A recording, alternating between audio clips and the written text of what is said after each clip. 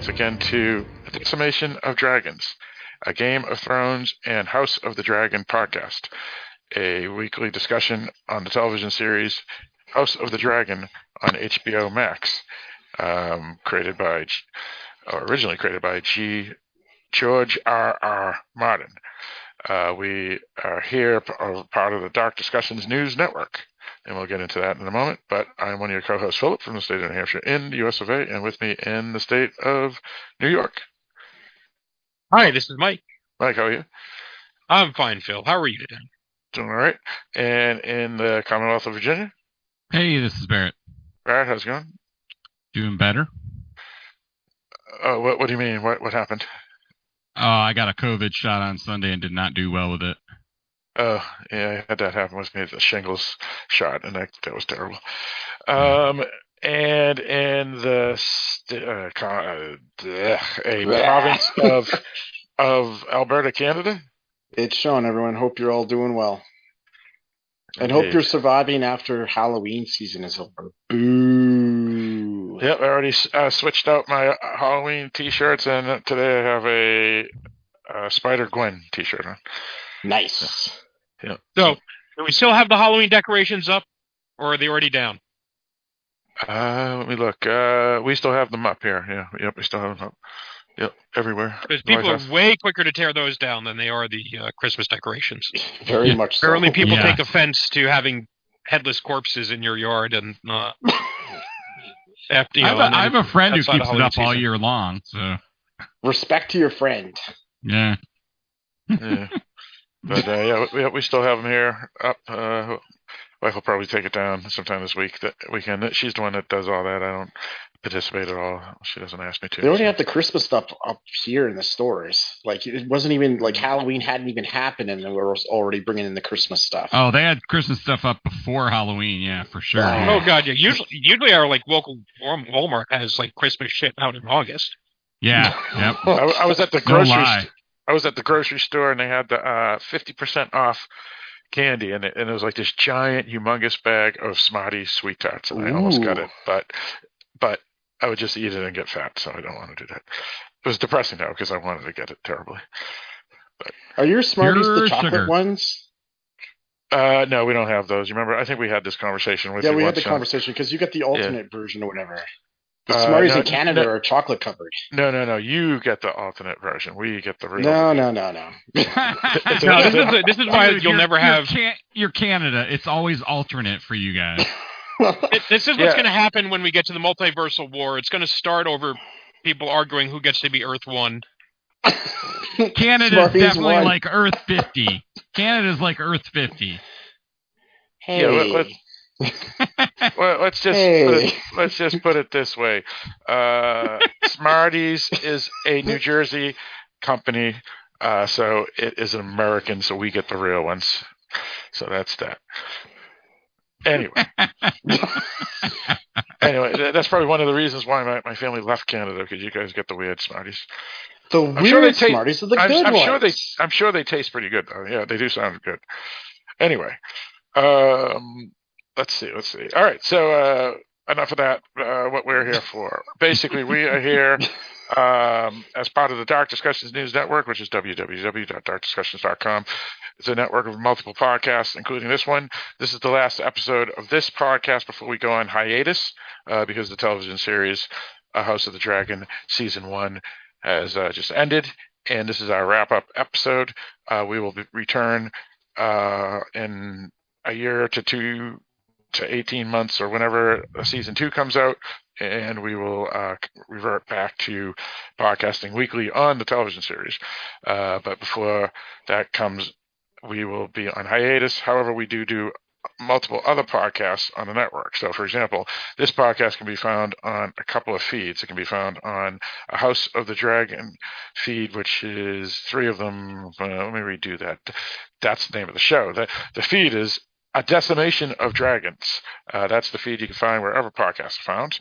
And then you can also find it on You Know Nothing, Jon Snow, a Game of Thrones podcast, which was our podcast on Game of Thrones. And since folks are still listening there, and also have subscriptions to that podcast on the various podcasting networks.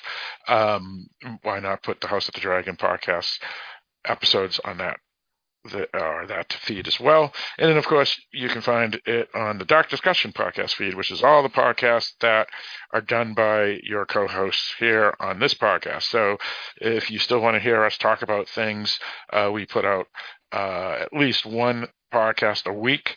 The main podcast is called Dark Discussions Podcast, which is a podcast that talks about genre films. So we review and critique genre films, mostly new films.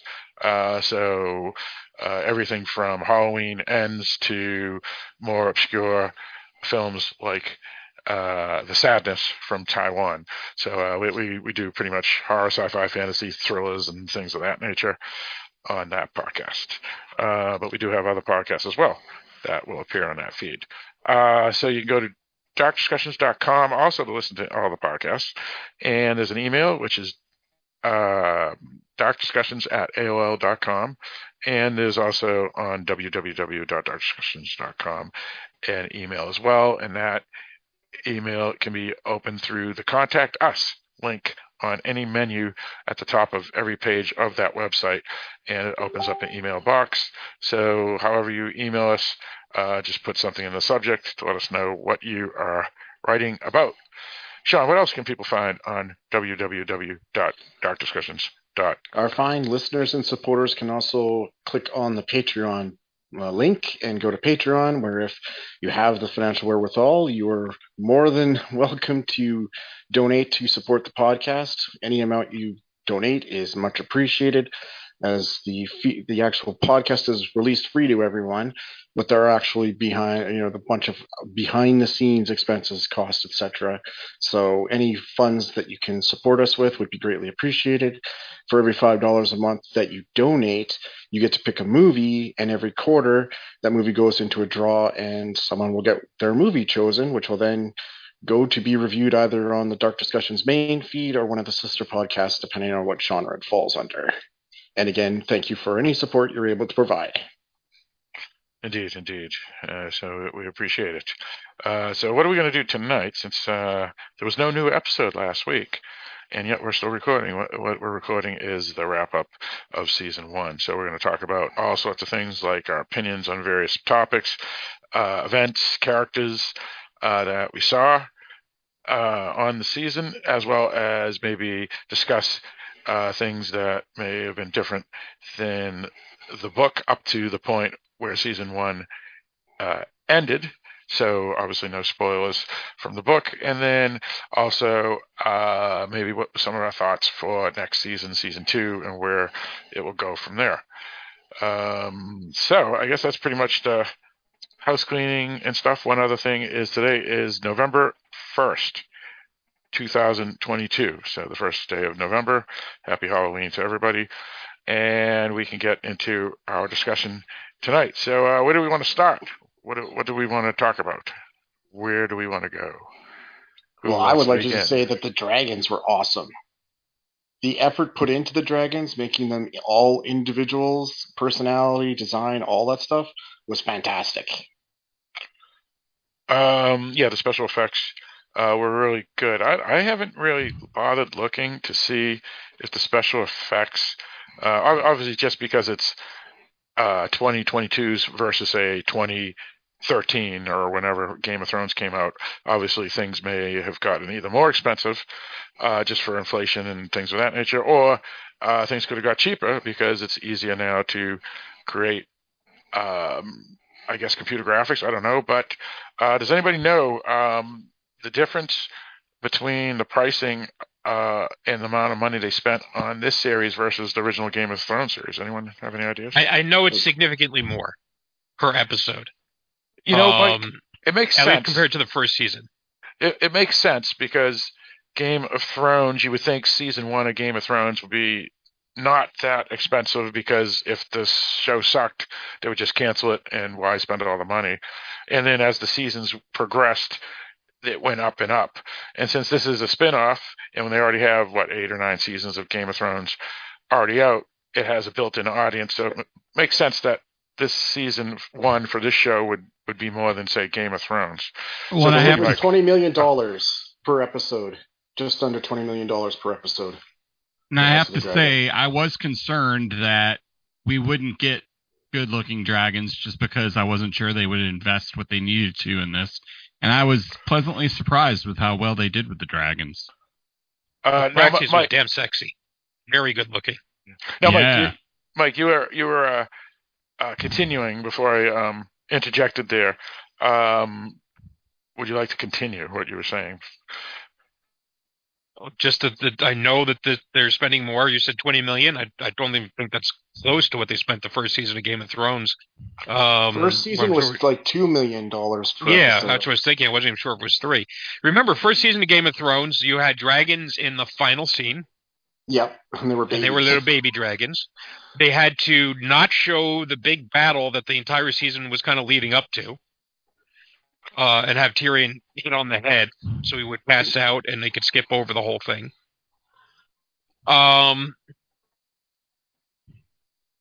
Its biggest expense, I'm sure, was back then on the cast. And, it's mostly filming in a lot of out-of-the-way locations. I don't know how expensive it was to film where they filmed. But here you have, again, admittedly not a big-name cast, but it's a smaller cast, but a lot more money going certainly into the effects.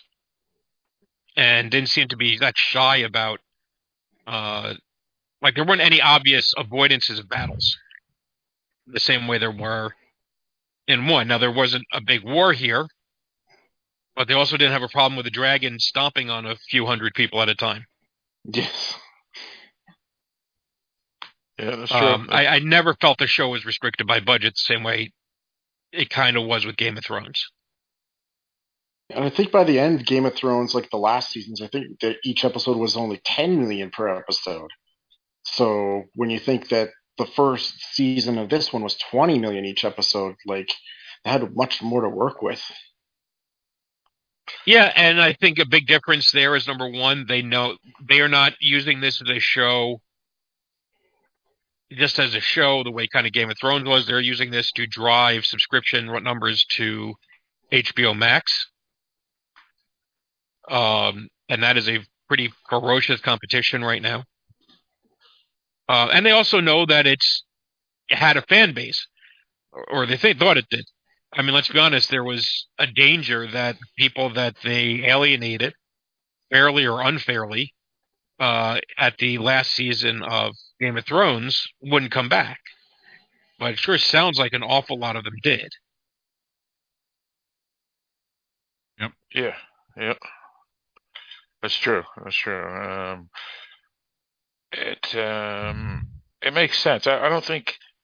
I mean, who knows how many people are truly alienated from Game of Thrones? I mean, people say they are, but the amount of enjoyment they got out of the negativity they got, I can't believe that, and I'm just throwing out a number here, 5% of negativity would outweigh them from giving up completely on anything related to this George R. Martin Westeros universe.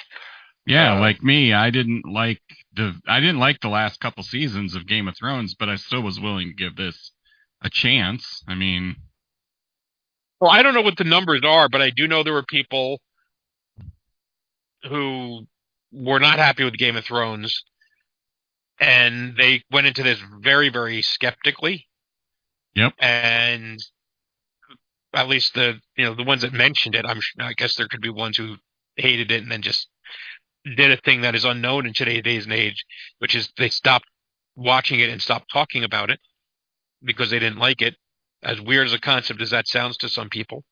But the ones who were talking about it were liking it, and they were very happy to have it back. Yep.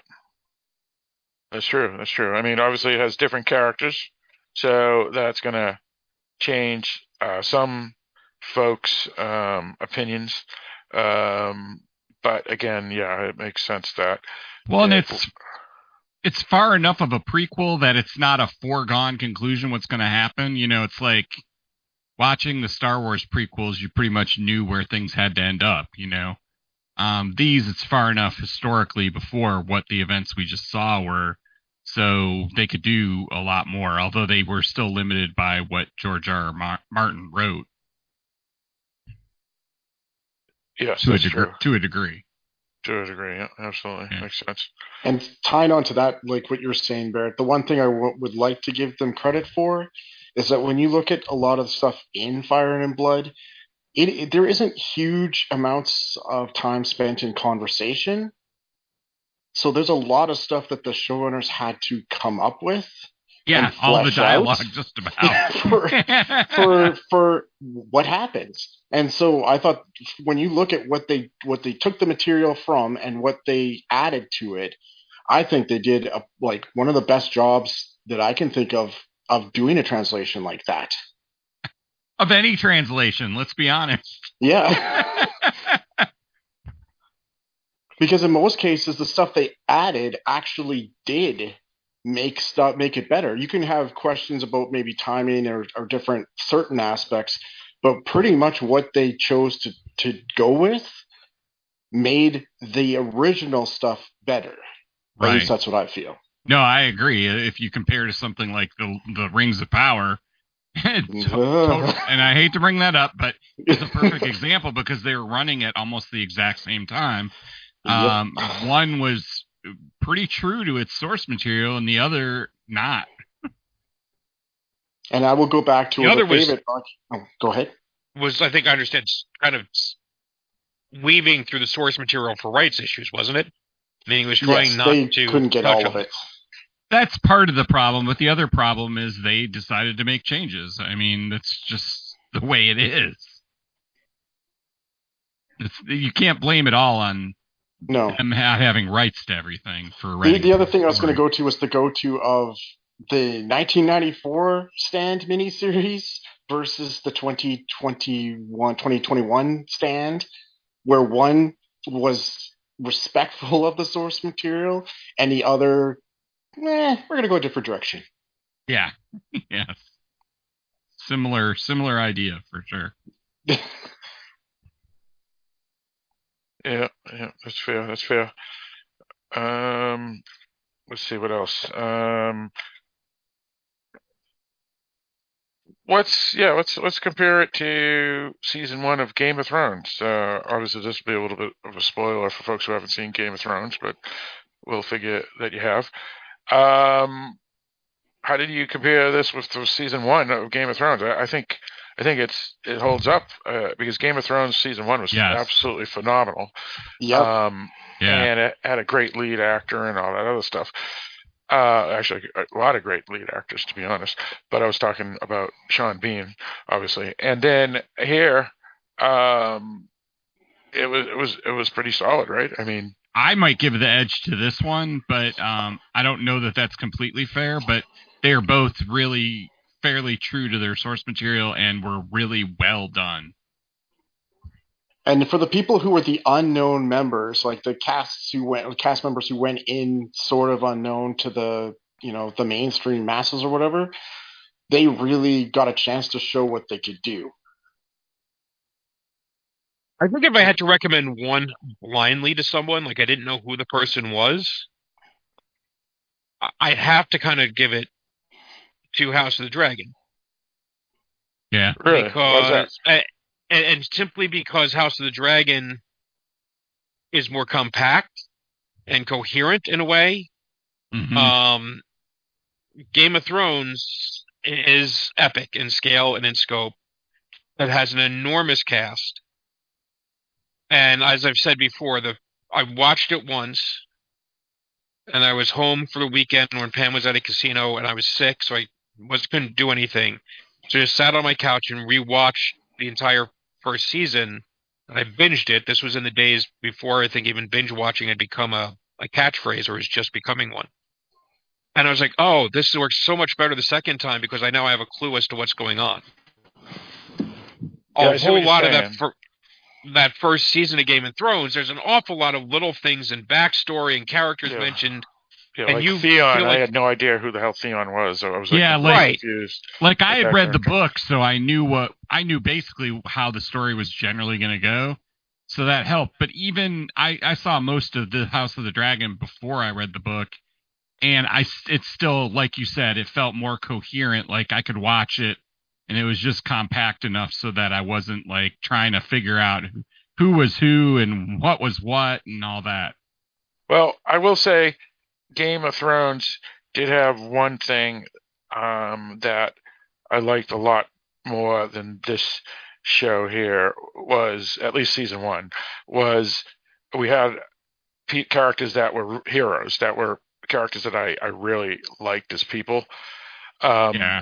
And Sean Bean, Ned was great. Jon the Snow was Whites. great. Yeah, the Whites were a cool monster. Yeah. Cersei's and Jamie were really interesting characters, and and it was just and then Tyrion. So we had a lot of characters that I really liked a lot, and I liked both Arya and Sansa too that season and stuff, and so I think I would recommend Game of Thrones over this first. However, story wise and its complexity, Game of Thrones is a little harder to follow that season one. Though, like you said, rewatching it a second time, you follow it with no problem. And you're right, there are a lot more good characters in Game of Thrones in the first season. Absolutely. I would say there are not any in this show except for maybe one or two in House of the Dragons. And yeah, you named already like 4 or 5 that I'm like, yeah, I didn't like feel like they were bad people at all. Yeah, I Sure. think my whole point is just that. It's that I think House of the Dragons is more accessible for someone coming in cold. A lot of people are not going to want something that you have to watch 2 or 3 times to pick up everything. And I think there's enough there in Game of Thrones to keep you interested. Obviously, it did well. But it doesn't have like the big payoff. A lot of shocks, and certainly the end of the first season with executing Ned Stark, if you didn't know how that story went, was a shocking twist. Although it was Sean Bean, so why anybody was surprised that he died, I have no idea. But I'm surprised we lasted that long. I do think actually the characters felt clearer. I think perhaps in Game of Thrones the good guys seemed more good guy, and the bad guys, by which I mean Joffrey, Cersei, even Jaime at that point in the series, and then Tywin felt a little bit more mustache twirly. Tywin wasn't even in season one, actually. No, he was. He was there at the very end. Oh, he was there for like an episode one scene. or 2. Yeah. And then kind of comes in big the following season. Yeah. But I think it's just the fact that this series is smaller in scope. It's confined to a handful of characters for most of it. You're looking at the king and his brother and the 2 girls, and then that's mostly it. And then the rest are very peripheral, and it slowly expands from there. And so, like when you have the kids, you can bring them in a little bit at a time, and you get to know them a little bit. They're not like Game of Thrones where it's like, here's a family of 7 children, and there's another family, and here's this family over here, and here's this whole kingdom. Oh, there's a zombie over there. Don't pay attention. We're not going to talk much about them for a couple of seasons. It's just, oh, and by the way, there's this whole other continent with horse people and a girl being sold into domesticity. And yeah, so this is going to be fun. And it's like, it's a lot going on. And by no means is that a criticism. Like I said, if I didn't know the person, if I'm going into this cold, that's what I'm talking about. Like if I have no idea, some people are going to like be, ooh, wow, dragons right away. And that's going to be easier to get into. I think one of the best thing about Game of Thrones was the dialogue. And I miss some of the dialogue here. A lot of people complained about that by the time you get to season like 6, 7, 8 of Game of Thrones. Tyrion kind of loses his way and doesn't have much to say. He says, "I drink and I know things," and that's like the last memorable line that he has in the series. You don't have those dialogues between Littlefinger and Varys, and part of it is just how the characters get moved around. But you do, like I said, Game of Thrones. You said before, Game of Thrones was much more, or the Song of Ice and Fire stories have a lot more dialogue, a lot more conversations. Here you don't. I mean, you have conversations, but does any of the dialogue really stick out to you in the same way that it did in Game of Thrones? It does not, no. Right. Game of Thrones was meme-worthy in part because you could have those things. And Game of Thrones feels like, to me, it may have taken more chances. Let's remember how that first episode ended. First episode ended with a 12-year-old boy being shoved out a window. Yeah, that was a great cliffhanger. Not that they haven't taken some chances here, and the season ends with a boy being eaten by a dragon. Oh, it's okay. But that's the end of the season. That's the big change. And we weren't as invested. You know what's interesting about Game of Thrones, Mike, is that what was the kid that got thrown out? Bran. That's it. He was developed really well, even in episode 1. And then House of the Dragon, even though Luke was eaten by a dragon, his character still seemed like a cipher, I felt, because he really doesn't play much of a role throughout the series. So his death, shocking because we know it starts a war. I didn't have much feeling for his death like I did for Bran being thrown out a window. No, his job was to be Archduke Ferdinand, right? That was it. Yeah, pretty much. Yeah, exactly. Just get him killed and start a war. Bran, I mean, basically what they established with him in the Game of Thrones was that he's this adventurous little boy who kept pushing boundaries. And Luke, they established that, well, he's this insecure kid who's not really comfortable with the what do you call the responsibilities he's going to be given. Right. So, I think they did a decent job, but yeah, it's like the 4 kids you don't get in House of the Dragon. You don't get a lot of development of them, especially the older ones. You basically get that Aemon is probably the only one that really developed. No. Aegon. That Aegon is an asshole. Yeah. Yep. who doesn't, and giving him, I will give him credit. They make him an asshole, unlike Joffrey, who doesn't want the throne. I thought was an interesting twist. I think Aemon has some shading to him. But then the other one, Jake, is it? Yep. Jake to me is the one that's the cipher. I mean, like he's basically older brother, generic older brother. Yeah. But yeah, I mean, I guess if I was saying, Game of Thrones does play more like, House of Dragon plays more like a TV series or a film, in that it feels like this is the format that it was intended to be, as opposed to Game of Thrones, which really does feel like an adaptation of a novel or a series of novels, and they play out in that same way. And that's not a bad thing in any way, shape, or form. I love them both. And I obviously have a lot more affection for Game of Thrones because I went through 8 seasons of that and podcasted for, 5 of those seasons? Yeah, pretty much. Yeah. And so every episode I had watched 3, 4, 5 times, watched it with the commentary tracks, except for the ones that didn't have commentary tracks because they didn't want anyone talking about the rape scene that happened over Joffrey's body. And I'll probably do the same here. I'll pre-order the box set. I will watch it. I will watch the episodes with commentary if they're there, which I'm really hoping they are.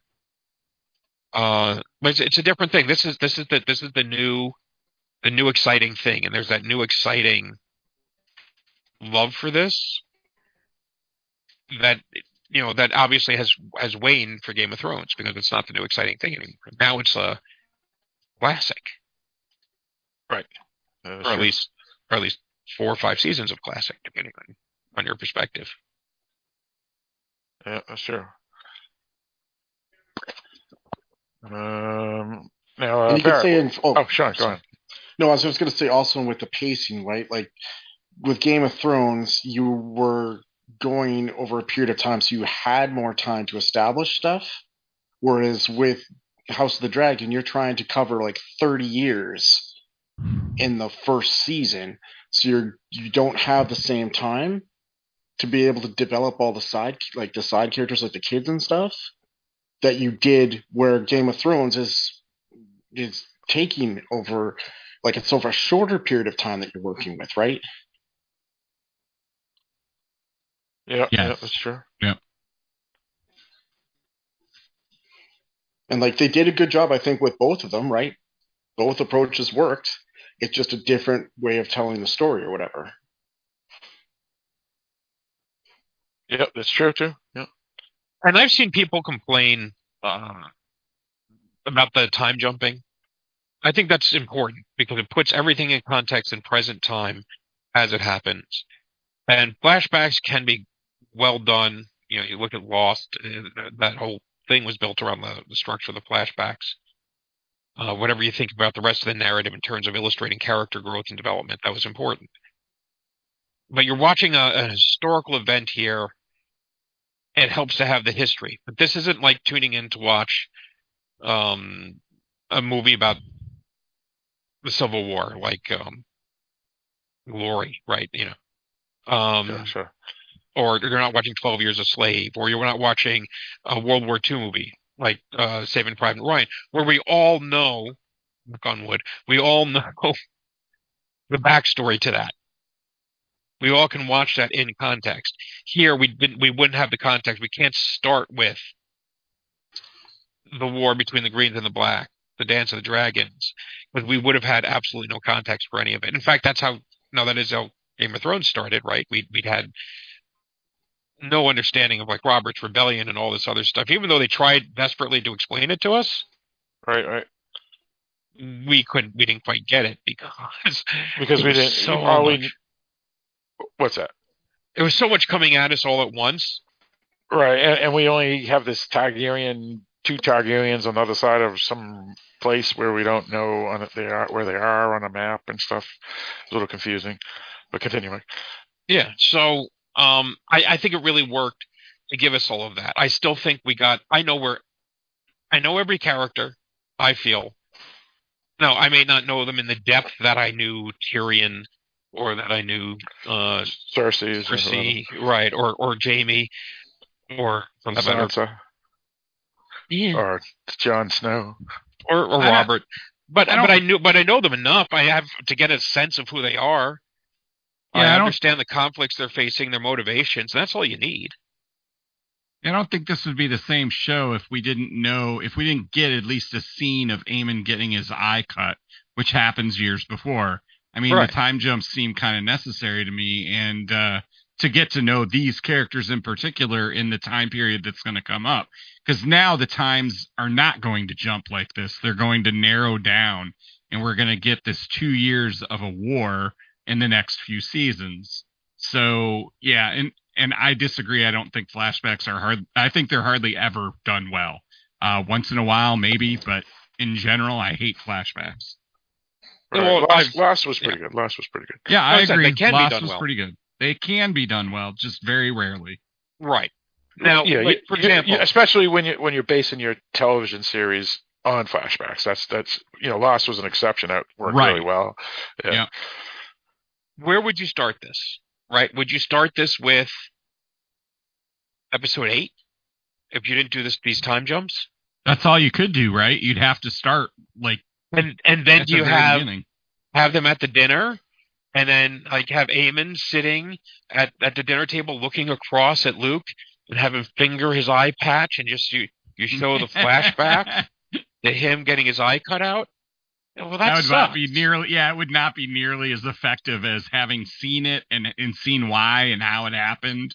Yeah, and the anger, why they hate each other, or at least, it makes sense. Yeah, there's there is something to be said, and there's been shows and movies where they've built a flashback structure where I think it hurts it. And I'll use the Marvels film, The Eternals. I think that hurt, and there's a few others because it takes the immediacy out of it.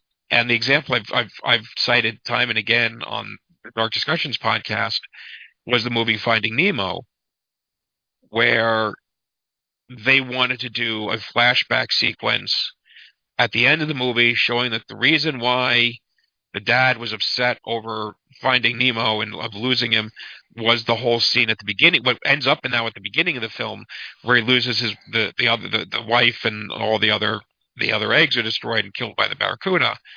Well, that explains the motivation for the character through the entire thing. Yep. And by putting that at the end as a flashback, it gave you a little surprise, but it make the character very unlikable and hard to identify with. Felt like it would feel like a cheat, right? Yeah. So moving in the front, so we have an anchor for who that character is. We can be empathetic to him. If you go through 90 minutes of hating a character, giving a scene at the end that's supposed to make him more sympathetic, isn't going to do much because we already hate him. Right. You already don't like him, and you're not going to change my mind anymore. Now that's a lesser scale here, but you're not going to give us little flashbacks to tell us everything that's happened with Alicent and with Rhaenyra and with Aemond and all the rest to fill in the blanks after we've already gotten our first impression of the character. And certainly something that's like the cutting the eye out. We had an emotion, not knowing, as I did at that point. I didn't know that Aemond was going to get his eye cut out. Nope.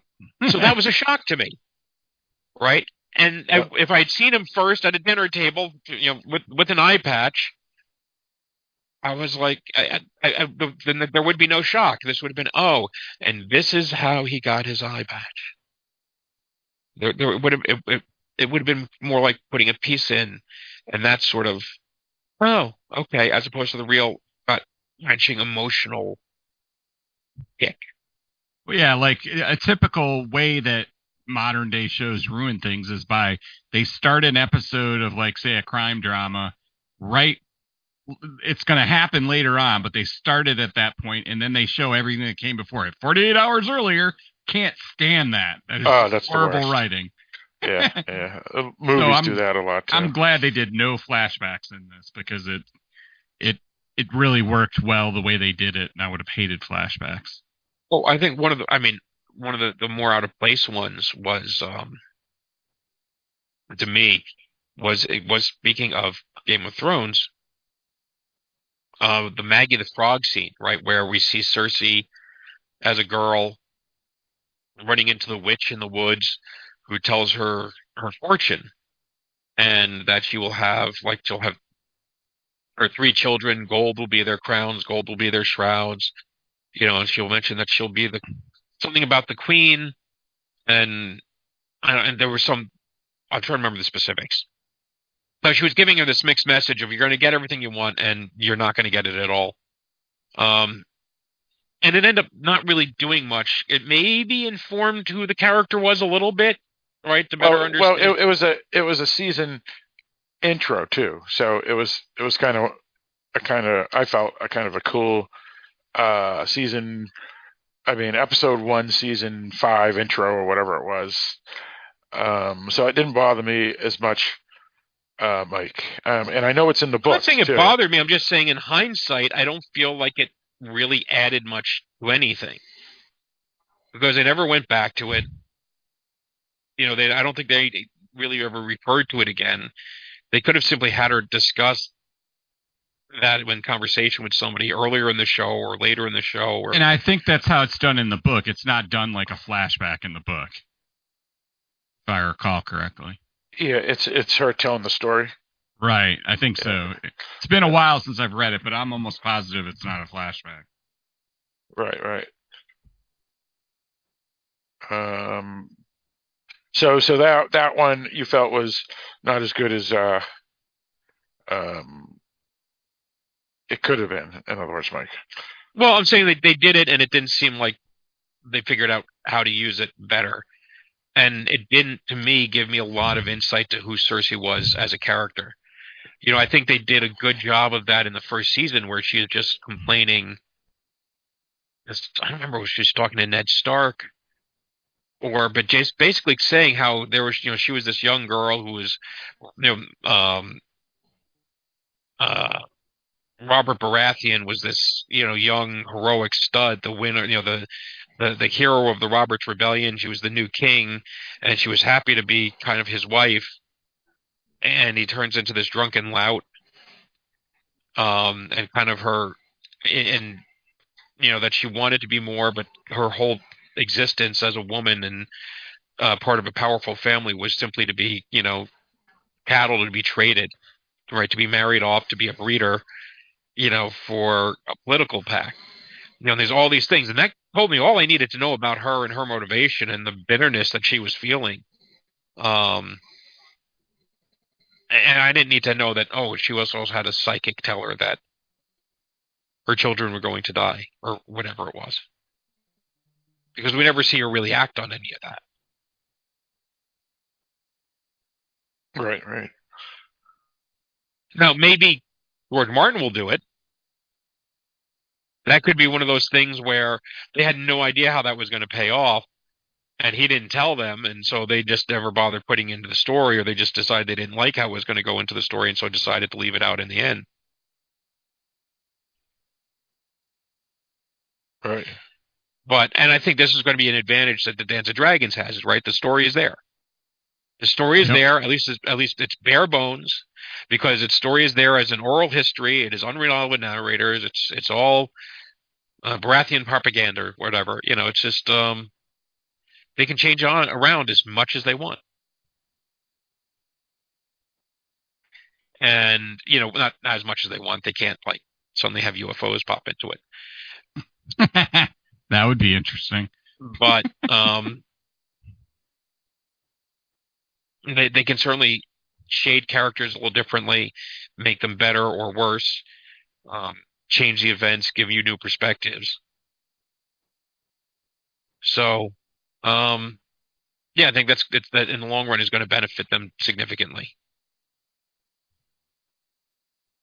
Yeah. When you have source material that's completed, that does help. That does help. Sean, you've been quiet. What do you got to add to that, or something else that you wanted to discuss?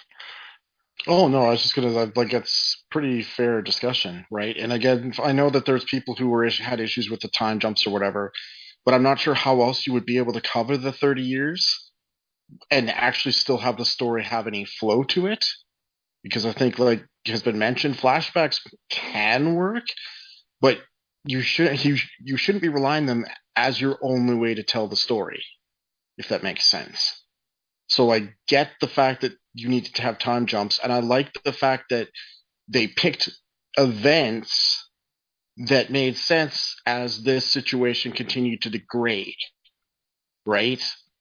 So that you show that at this one point things started out not too bad. It's getting worse. It's getting worse. It's getting worse. So each time you're jumping, you're seeing that the time that has passed has not gotten better for what the situation is actually leading to. Well, and honestly, it doesn't even start at the beginning of the book. There's a lot of history even before all this.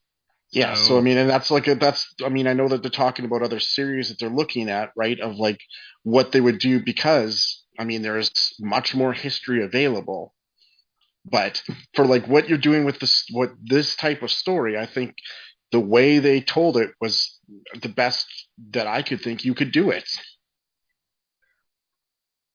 Yeah, I mean, I didn't have any problems with the time jumps, to be honest. I would have hated if they did another Arya wax on, wax off, type of thing in the House of No Faces. That was completely boring, and then a lot of the Dany stuff was just, in my opinion, not other people, but in my opinion, was just absolutely boring, and was a character that I didn't care about, while all the other characters were in Westeros, and those are the ones I was really interested in. And then you have this one character that's off in the middle of nowhere that is like, I don't even care. So I don't think they handled her story well at all. Because I think it sounded better in the books when I read it than what I saw on the screen. Gotcha. Yeah, And also say that's yeah. Go on, Mike.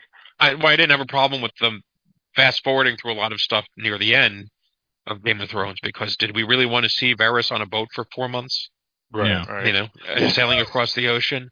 Or the Lannisters getting back to King's to Lannisport and all that other stuff. Yeah. No, what was it? The Unsullied. You remember they all went to Lannisport, and it's like we would have had to watch 4 episodes for them to get there. But anyway, continue. Yeah, but I'm saying so, and they'd always done a little bit of playing around and fudging with time. You know, it took Jon Snow 1 day to make it up, 1 episode to make it up to the wall. So they just kind of skipped over. They just didn't make it obvious that they were skipping because we were new to the world and we didn't know how long it was supposed to take. But when people started looking at the maps and calculating how fast would that dragon have to fly from here to there in order to get there, and that, whatever. It's fiction. I can suspend my disbelief. But sometimes things have to go by the wayside in order to service the story. And most stories, I think, are best told simply. Even when you get something like Tarantino, right? You take Pulp Fiction. Pulp Fiction is chopped up into different bits. It's an anthology, right? It's really more than anything. And it's an anthology where stories overlap. But like the scene with Vincent, there's the scene with the diner. There's the scene with Vincent going out on the date. They're not considered. They're not flashbacks.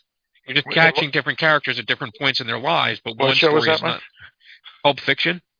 Oh yeah, right. Continue. Yeah. Right. So they not treat as flashbacks. Each story is told in a very simple way. And at the end, if you're paying attention, there are crossovers to each and callbacks to each. Vincent comes back from the dead because you're just telling a different story that he happens to be a character in. But it's not like, oh, let's reveal what was really going on. It wasn't that. That's not what was done. It wasn't one of those, 2 days earlier, the things that you were referring to, Barrett. Right. So yeah, keep the story simple. Move it on. Keep it straightforward. And I think this is what they're doing really well here. I thought it was really well done for them because the rebellion whatever you want to call it, the battle starts with the Greens. So you'd have episode 9 from the Greens' perspective, and then you have episode 10 is the response to that. And it made sense that they told them that way. And they managed to focus each one on each house appropriately, but also give a complete context as to what each house was doing, how they were reacting to events. And it was interesting that they kept the focus limited to just those particular houses in those last 2 episodes. But they still limited your perspective, but you still got a good sense as to what everybody was doing. Right. Yeah, and it was interesting. They didn't jump around, right? They focused an entire episode on a certain set of characters, especially the last 2 episodes of House of the Dragon. So the Greens weren't in the final episode, except for when Hightower visited to give the terms, and then in the Green episode, the penultimate, we didn't see any of the blacks at all. Well, and it's funny because they weren't really happening simultaneously, those episodes either, because you saw what the Greens were doing, and then the blacks, right. how they react to it. There might be a little overlap, but there's not much because it takes time for Hightower to get over there. And right, but even before Hightower gets there, right? Rhaenys has to get there to warn them. Right. So it literally starts up exactly where the penultimate episode ended. Yep. Yeah, so that's an interesting point. Yeah, really good point. So who knows what was going on in the Greenland, no pun intended, when we were following the blacks in the penultimate. I mean, because all we know is that Aemond went to Storm's End from, the Greens. So that's all we know. Yeah, that's all we know, exactly. Yeah.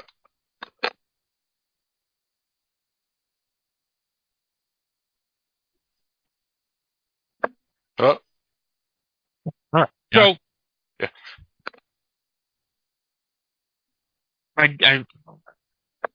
All right, you guys keep on talking. I gotta go check on my daughters. Sorry. I'll be right back. No, it's nothing big. It's just. Are we paused? No, you can keep on talking. Go ahead. Keep talking. Well, speaking of daughters, Phil's going off to arrange a marriage. To form an alliance with the Darkening podcast.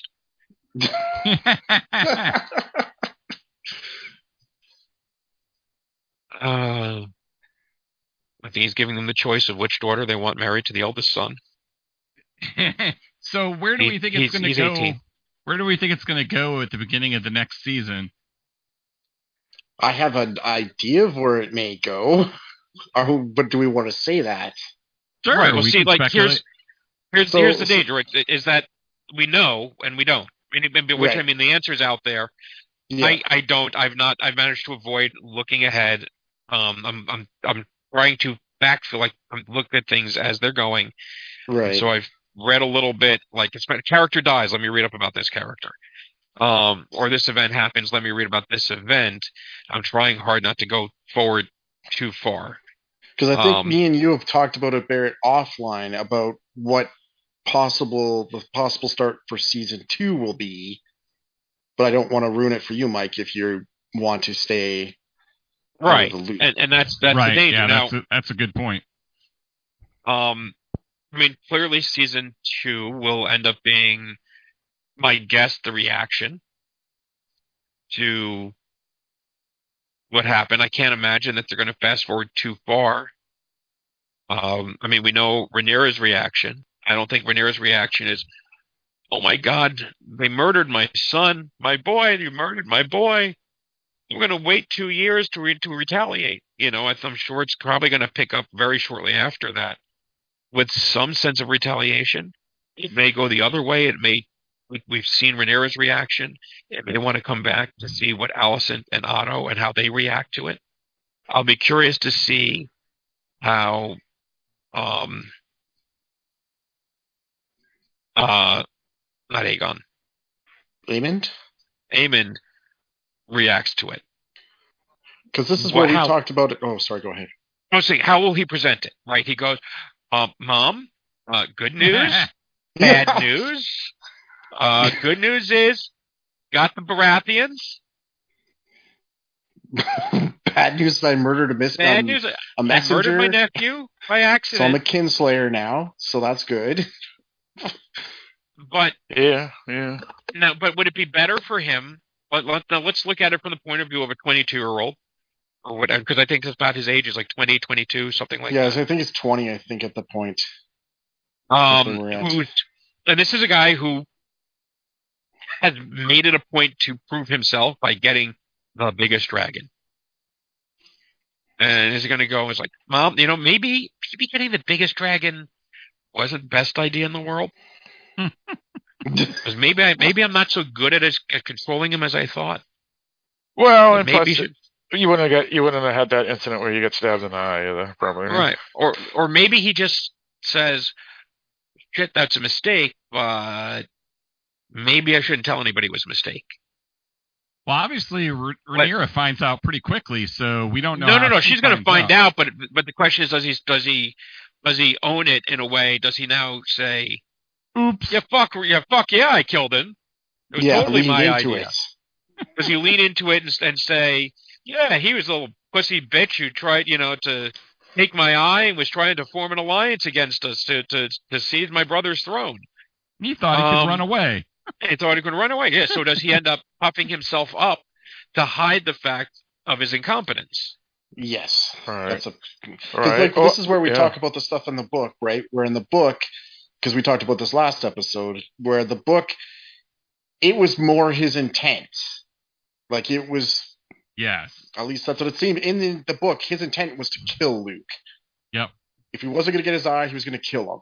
Whereas this, like we talked about, this was a different approach where they made it less about him actually trying to kill Luke and more fuck, I screwed this up big time. I killed Luke. I killed Luke. Oops. So I believe he just munched him in half. Well, but wait, it's not that he killed Luke. He's kind of sort of started the war. Yes. Yeah. That may actually be more important because one life versus thousands of lives that are, including probably his own, are in danger now, right? Because he fucked up. And again, what was the thing that they talked about was the Kinslayer. Like the whole point that Rhaenys didn't kill the High Towers when she should have, like we thought, was she didn't want to be a Kinslayer. Yeah. He's gone and become a Kinslayer. That's not a thing that's like a valued title to have. Right. You don't want that. That's because it's a curse thing for murdering family. So, whether you agree with them or not, like you weren't supposed to do that. So you've got that aspect. And yes, he started the war now because there's no way to avoid it now. When you've gone in, like, especially when you're killing someone who is on a diplomatic mission. Yeah, that's right? The other part of it. Not just that he's a Kinslayer, he also killed someone on a diplomatic mission that had already said, I am not here to fight. I will not fight you. Yeah, I think the problem is at that point, Otto. It's just weird how they're doing it because Otto wanted to just do the purge. So, but Olivia said no. Olivia Clarke's character said no. Allison, and then I don't know. I would just think that one would be looked at. The Greens would be all considered traitors, and the Greens would be look at the blacks as the evil government that were the rebels trying to overthrow. And so you would think that they would just want to kill each other right from the beginning. So I mean, again, I don't know how these things work, but it just is a little odd that they're that diplomatic. But no one wants to do the one that starts the spark, right? Like they all want to posture and do all their escalation stuff, but you don't want to be the one who actually is the one who strikes the match. But you know what? The moment they crowned Aegon, the match was dead. I agree. I agree. Well, that's fair. Yeah. But like to the point where now you're actually going to war, right? There was maybe you could have done something because even in that episode, they showed that like Rhaenyra was still thinking of the offer. I don't think she would have taken it realistically, but there was still maybe a chance something could have been done. But like when you kill a person on a diplomatic mission, right? You've taken that. There's no negotiation anymore. You've taken that out for sure, right? You've nuked it. She has to.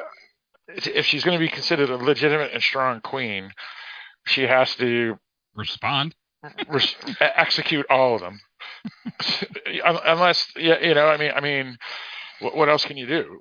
I mean, they're already pretenders to the throne. Yeah, and that right there was enough. But now they've killed her second in line heir, and I mean, from there, you're done. Yeah. Well, we know that Rhaenyra was actually considering letting her keep the throne. Right. But we again, don't know. It's like, but they didn't know that. He didn't believe that was true. Well, she said it. We watched her say it. We watched her consider it. So we know she said it. All right. Or at least it stayed outside to people that she was considering it. Right, at least in the TV show. The book, you're right. Like, it doesn't matter. But I don't. Because but as we've established, the book is hearsay. But I can't believe that she would just forfeit it. But the thing that I would believe it or not, that's something she was considering. So, because she did consider it. Well, and the thing is, you have now. But by the time her son got executed or murdered or whatever you want to call it, but she had already determined that she was not giving up the throne. had she? Yes, she already took the crown, put it on her head. Right, that's true. She told when she did Otto that, to get the F out. Yeah. Okay, Yeah. fair point. But I agree with Sean that these are two kids in the schoolyard. One kid has already called the other kid's mother a bitch, and the other one, has said some disparaging mark about the other kid's parentage. So they've already taken their shots, but no blows have been thrown. And so they're standing there, each one shouting at the other to go ahead and throw the first punch. So that way they have the excuse to haul off on him. But nobody wants to be the one to throw that first punch. Yeah, that's true. But, because you're anything right. happens. You're right. At that point, when she takes the crown and is not going to give up the throne, it now comes down to who's going to make the first punch. And I'm thinking even if her son didn't get killed, they were going to war anyway. It was just trying to round up the houses or the fiefdoms or whatever you want to call them. It would have taken a longer time to get there. This escalated things big time, right? Yeah. But I'm still going to say, and I think I don't want to quote Barrett, but I'm saying that the Greens were traitors the moment they put the crown on Aegon, and so I would have just took them all out immediately and just killed them all. But the only thing that I would say, and I think this is again more what they did in the series than it was in the book, was even because we talked about this before, was like Rhaenyra had tried to avoid this by offering the children Mary, right, and then bring the family back together.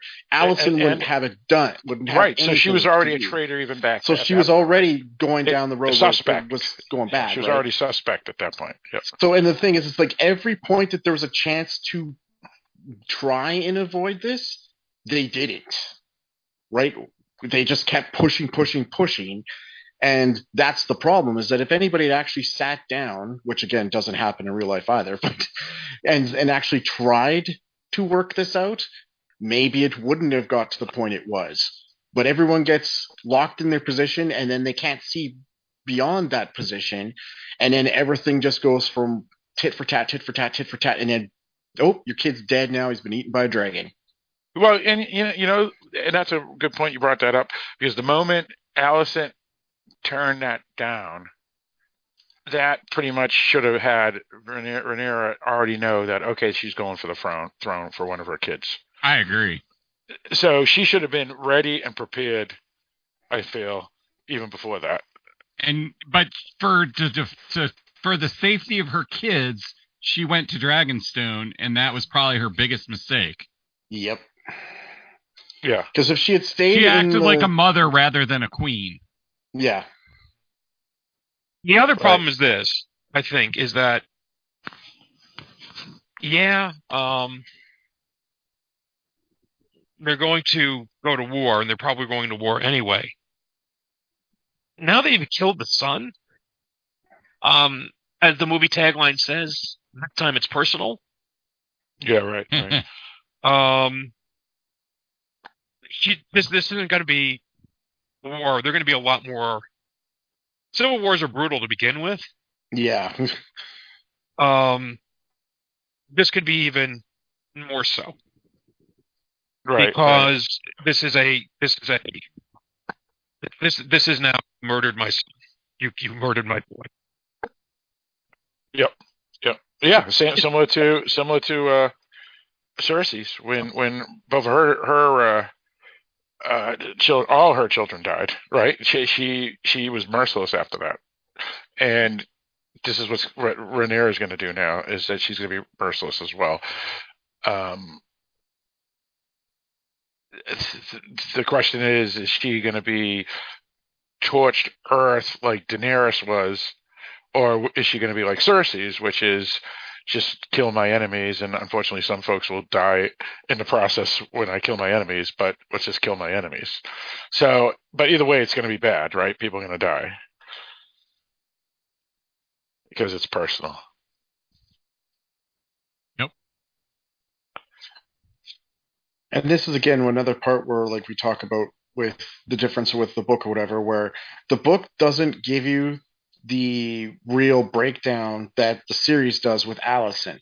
So there's a point where you can sort of have empathy for her, because from what I know and like people who've read the book, Alicent doesn't come off as a character people like. In the book too. In the book, she's terrible.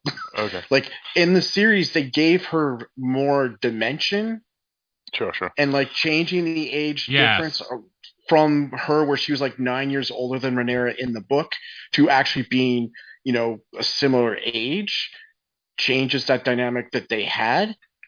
Yeah, But big they time. gave Because her they wouldn't more. have been friends if they were No, they 9 years old. Like they wouldn't, yes. right? Yeah, right. So the fact that they changed that, they gave Alicent a little bit more shading so that you could see that maybe she wasn't totally bad, but then you see her going down the path of bad.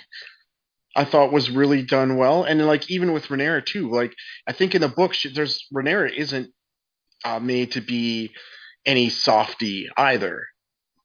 Like she's got her own issues, and I think this is where in the series they kind of tried to balance it out a bit more and give it so that it wasn't just so black and green. And I think that adds more to the story. And again, when you're working with the fact that you only have like a couple of lines of dialogue here or a couple of lines of dialogue here, and you're going on the fact that it's like three people telling their version of what happened. I mean, again, the way the series is being told, it you can if you were able to combine both of the canons, you could argue that the book is like again the three different perspectives, whereas this is like the middle ground. So everyone's got their own story, and then this is sort of what actually went down, if that makes sense. Yeah, it does.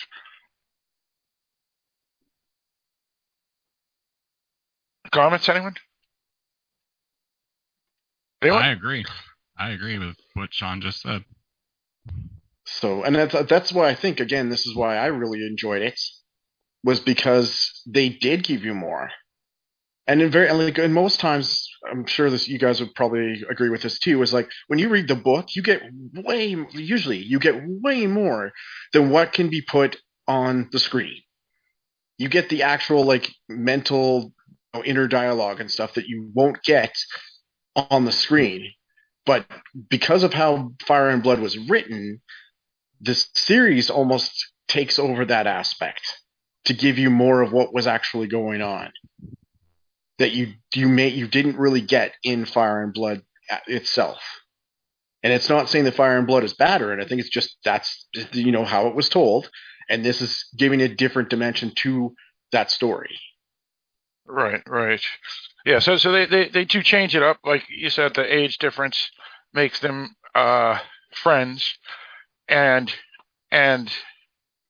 that wasn't something that they embellished from the book. That was a true change, right?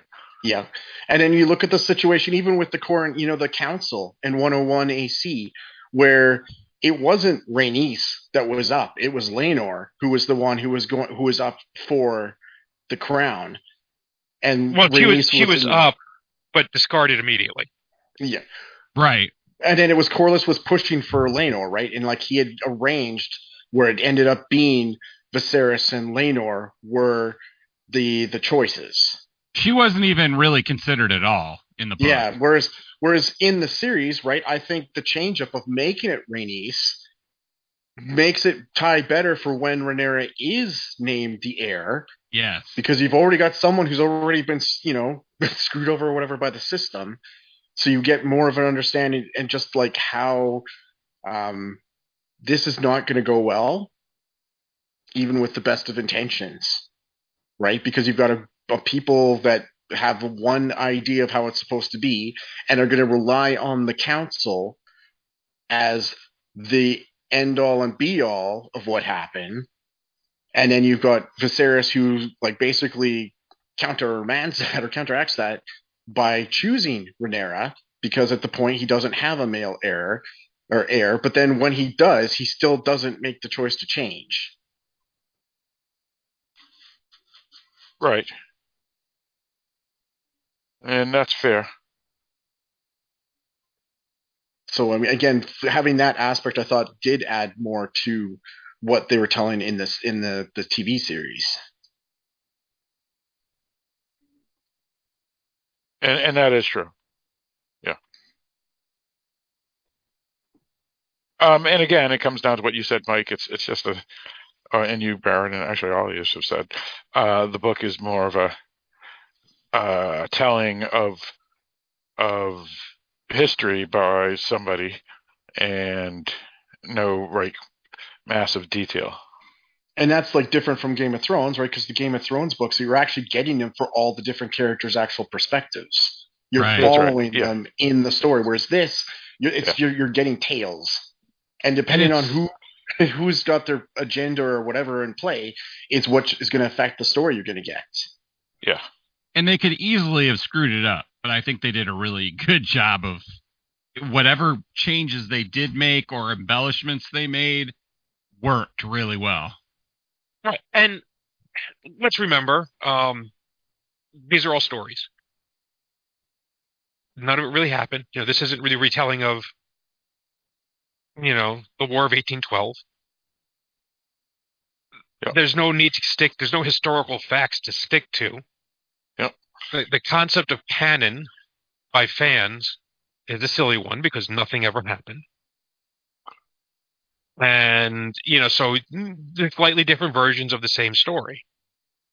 The fans should be careful about letting their attachment to one version of the story color the telling of this one, right? Just because so-and-so ends up being an evil scumbag in the original telling of the story doesn't mean that they have to remain an evil scumbag in this version.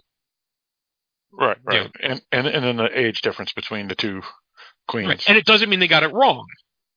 Right. Different medium, different things. People are going to be devoting. The book, for once, you can finish off in a couple of days. This series, people are going to live with for years. All due respect to Phil, people are not going to watch this whole series if they absolutely despise all of the characters and just can't find anything redeemable in any of them. And well, I wouldn't say I can't find anything redeemable in any of them, but I would say that they're all fairly despicable characters, and the negative outweighs the positive. But you have to be able to make it interesting. And I think if this is simply Joffrey versus Jon Stark. Jon Snow, yeah. I was actually thinking, who is the brother? Robb Stark. Robb Stark. Where that was a fairly black and white. You murdered my father. You're an evil little shit. We're coming for you. Game of Thrones fixes that by making the good guys lose. The nominal good guys lose, right? And make their own mistakes along the way. Although failing to commit to a prearranged marriage is a little different than, beheading an innocent man. Really? A smidgen. Just a tiny little bit. So here they give each side its fodder. They are doing what they can to keep Alicent not completely despicable. Right? They've given her an out to give her some plausible deniability when it comes to the concept of rebellion and going against her husband's wishes. They've made Otto the villain, and I really am curious. I would like to see them handle him differently in the next season or get rid of him, because at this point, I don't think it's away from Alicent as the one that's really pulling the strings. Well, not going to take away from Alicent, but him and Lauren Clubfoot. Yeah. Larys. They're not just twirling mustaches, they're twirling these great big bushy Sam Elliott type mustaches. Right? They are firmly smack dab in the villain camp. Yeah, but I think, and to be fair, since I'm the one that always says they're all despicable characters, Otto has a plan, and his plan to him is legitimate. And so even if he is evil and a scumbag, you can see and understand what he's doing and the point of why you purge everybody immediately. Because if you do, he wouldn't be dead by season 3 or whenever all of them die, because we know everybody's dead at the end of this series. So technically, he's villainous just for the fact that he wants to put his grandson on the throne, but his actions, even if we would consider evil, if you're a Christian or a Judeo-Christian or whatever, his actions in the sense of politics and power make complete sense. So I don't know if he is a twirling villain as you're implying, Mike. He's just wants to eliminate the enemy. I'm saying that the way they have portrayed him in the last, ever since he came back. Okay. Right, I think they've portrayed him that way, or seem to have. That's why I said I'd like to see more of him. Either get rid of him, because there's nothing interesting about the twirly mustache villain the way this is playing out, or give us more with him so we can get his perspective. Why is he okay with doing everything he's doing, knowing that's true where it's going to go? Yeah, because you're right. They could have had a scene where he sits down at the council and explain, or with his daughter, and explains why you got to do it this way. Because the moment we put Aegon on the throne, we are usurpers, rebels, and villains to Rhaenyra. So my point is to wipe them all out now, because if we don't, we're done. You're not done because you're in New Hampshire. Let me break in here for a minute. You guys have been talking for a while. I want to talk about Hightower. Sure. He seems, you're saying he's villainous, but I'm not sure that I 100% agree with that, because from his perspective, he's not. He thinks that a woman shouldn't be queen, and that's just the way he views the world, and that his grandchildren their blood is more important than hers because they are men. And it's his DNA as well. Yeah, well, I'm sure that hinges on it as well. But I think he sees it in his mind as these are the correct male heirs that should be following. They're older than Rhaenyra's sons, and they're directly and they're bastards. They're not bastards either. They're not bastards, exactly. They're directly from Viserys. And Rhaenyra should have never been named as the person who would become the heir. I think that's straight up how he sees it. I don't know that that's villainous. We're not saying he's right, or even mustache twirling. I don't know that. That's what I was trying to say. Yeah, exactly. And especially when you put your grandson on the throne, you have his idea is you just purge all the enemy now, or we're going to be killed. But go on, Mike. Let's remember, though, this is a show being made for a modern audience. So while the modern audience, it's made for a U.S. audience and Canada audience, because if it was made for a modern audience, welcome to China, Iran, Russia, Cuba, on and on, and North Korea, and on and on. So it depends on your perspective, Mike. But continue. But but regardless, the audience for which it's mentioned is not going to be empathetic to, well, a woman shouldn't serve. Now, I've often complained about retconning history, and having the stars of your medieval movie be the only people who are perfectly fine with homosexuals, with women being empowered, and thinking slavery is terrible. Okay, I see where you're going. I thought you meant purging the enemy, and you're not talking about that. You're talking about gender politics. But can it be made even with modern day audiences in mind, but still stay true to what it's trying to say? I think they should. I think they should. They should make it clear, because you can certainly make the argument that they deserve to be on the throne, but there's a difference between saying, I believe Aegon should be on the throne, and then saying, and we should murder everybody who disagrees. Well, I think they're going from a commonality of history that we've seen in just our human society. Yeah, That's yeah, how no, things happen. yeah. See, and I made the analogy way back, which is earlier episode of this podcast, where the Shah, if he had just executed Ayatollah Khomeini, there wouldn't have been an Iranian revolution. Instead, he threw him out of the country, and then the guy was able to become more powerful outside the country. So, what about the Russians back in the early 1900s?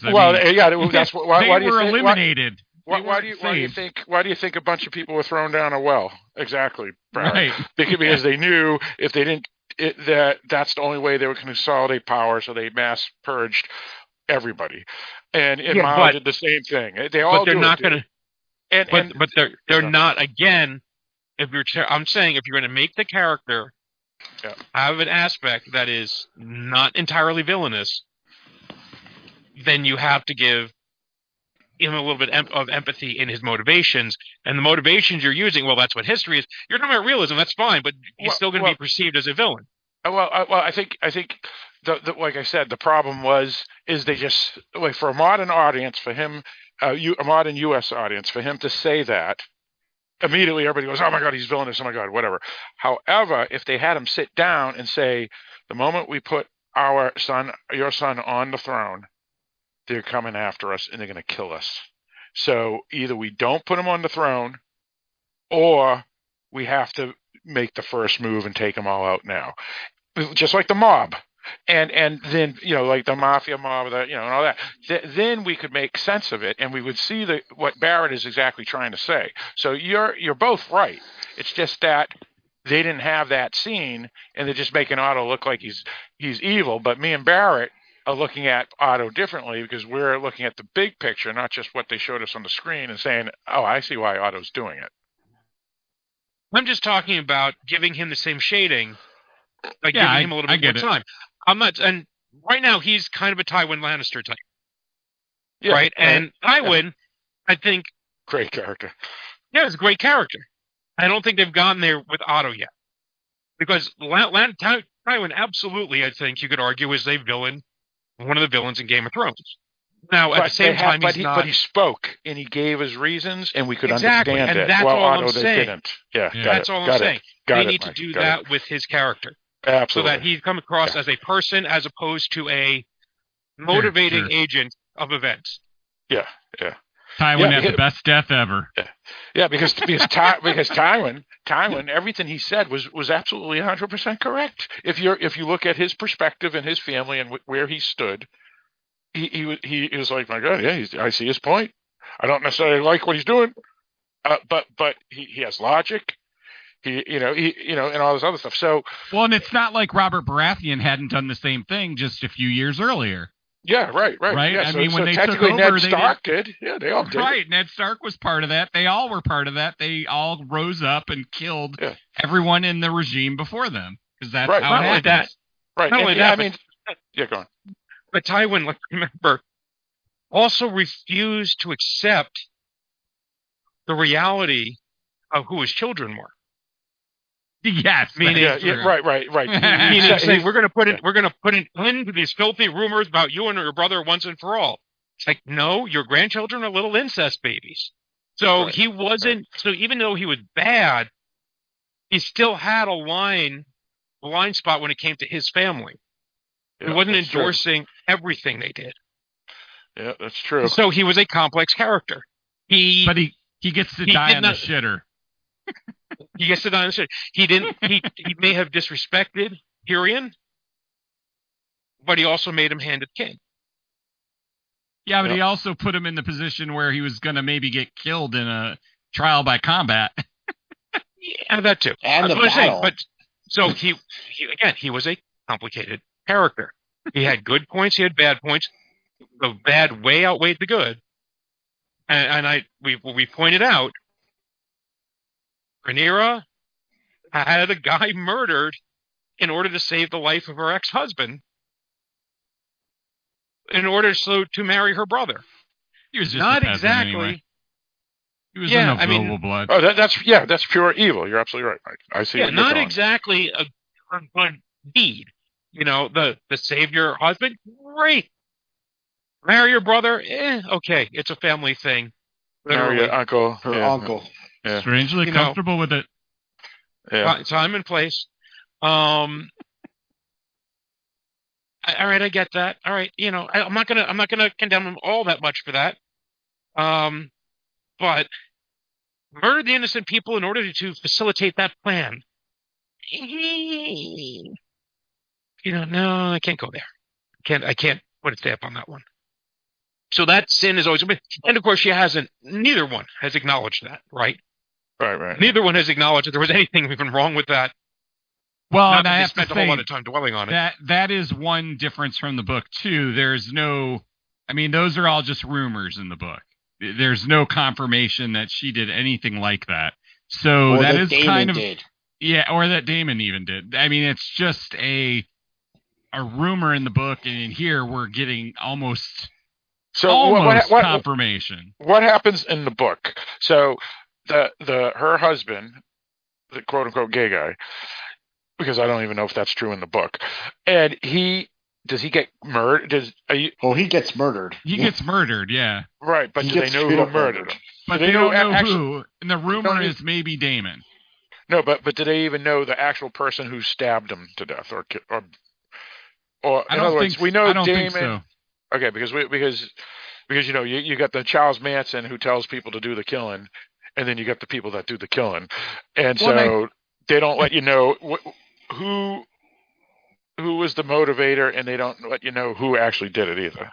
Well, and I think that's one of the things about the book that is easier to do than in a show is all this rumor is captured within 3 different lines of history, people telling the stories, and it shows how the history can get mangled. So nobody even really knows what happened. And also you have the idea of history is changed by people later on as well. Right. It's Rashomon, right? The Rashomon storytelling, the same event told from 3 different perspectives. Yeah. And so, one character says, "Oh, and Damon murdered so-and-so." And then the next guy comes along and says, "This guy was murdered. Nobody really knows who did it." And then someone else comes along. "Oh, but there's rumors that he wasn't really murdered, that he snuck off in the middle of the night." You can just do whatever you want. Yeah, and a lot of that they do directly in the show, which is fine. I can work with that. Like, Damon killing his wife, same thing. In the show, we know Damon was responsible, and that Rhaenyra. Do we know for sure she's responsible? Yeah, pretty much. I mean, she had if you get the idea that she's the one who had tried to protect Laenor, right, and wanted to give him his happy ending or whatever, and realizing that she might not have known how Damon was going to go about it. Oh, she may not have known the specifics, but she had the idea to fake the death. That's what I thought. And she also knows after the fact that someone was murdered by Damon or like Damon's Alicent minions. Knows after the fact that a bunch of people were killed when Harrenhal was burned. Who was that? Alicent. Just like Harrenhal. With the Strongs getting murdered, right? Yeah. She doesn't know to begin with that he's going to kill all those people, but she's a participant because after the fact she knows about it and lets him go on. Or just stuff with Crystal. Well, I mean, the difference is she was almost blackmailed, but she's responsible for sure. However, Rhaenyra, certainly was a participant in the cover-up. We are certainly led to believe because we go from them talking and conspiring to seeing the plan executed. We never see a thing where Damon pulls someone off the side and says, "Rhaenyra must never know." We just see him giving a bag of coins to somebody. Right. So we have every reason to think she knew what was going on, or at least gave approval to it. Where Alicent may have given approval by accident, or certainly worried as to what's going to happen when this comes out in court. Because she's part of the cover-up. She's part of the cover-up. She's part of the cover-up. But if you would, right. Which is bad enough. She's just lucky because she doesn't have to cover anything up. She doesn't have to cover anything up because Larys is so good that there's no tracks really to her. She's far more culpable with Kristen murdering Joffrey. Where he punched the guy's face in, right? Right. at the party, right, where they with Eleanor's lover. Yeah, where Kristen kills him in front of everyone. Right. And Allison makes it go away. Well, if there's anything, she's way more culpable for that than directly for the Laris stuff. If we're gonna give a perspective or whatever, right? Yeah, that's the event of anything. Yeah. I'd love to have found out really what happened there. Meaning, how did he get away with it? Right? What was the story they told? That would have been nice excused? To know. Yeah, exactly.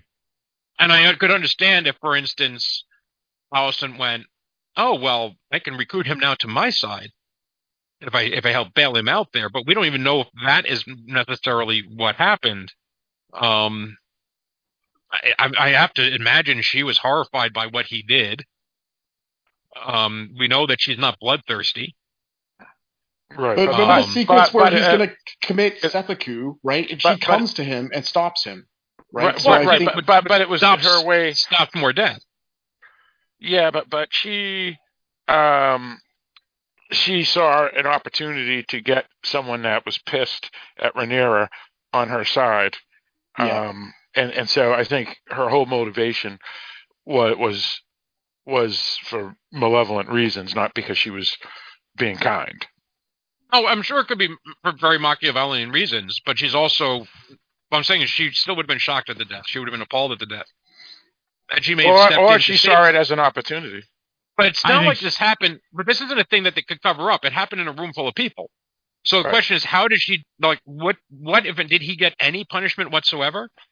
I mean, we do skip forward a few years later. Just skip ahead, and we never know. So he may have gotten a punishment. It may have been a slap on the wrist because she was going to use him. Yeah. Or did he just get away scot-free and people went, peasant, move along. Right.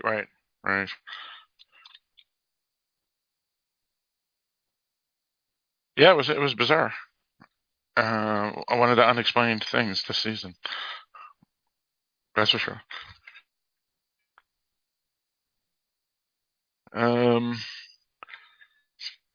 So yeah, I mean, yeah, for culpability, they both have culpability of. I mean, this comes down to where I'm saying that none of these characters are characters that I really like as people. I mean, I like watching them and I enjoy the show and all that, but that's really. I mean, what else would you put on Rhaenyra as far as that's concerned? I mean, that's probably the worst thing she's done, right? Yeah. I mean, obviously she had the bastard kids and whatnot, but and then she's decided to marry Damon, and he's a piece of garbage. And she wanted to marry him. In other words, she's suspect for just marrying a scumbag that murdered dozens of people in episode 1. So I mean, she's. It's not like she had a huge worldview and a pool of people that she thought were great to pick from. Right. But it comes down to spoiler alert for an old movie, Goodfellas, when they pull in Ray Liotta's wife in that movie, the FBI, they say you're not just some housewife that doesn't know what's going on. We know, we've been bugging your phones. We hear you. You know everything. You're culpable. You're either gonna go to jail for life or you're gonna help us out. But David wasn't even being a dick when she married him, right? He had matured. No, he had been a dick earlier. Yeah, he's already a murderer. He's already a murderer. He killed. Most of these people are murderers. I mean, they joust and kill people. They, just in competitions. So, I mean. First of all, he's a dink to her father.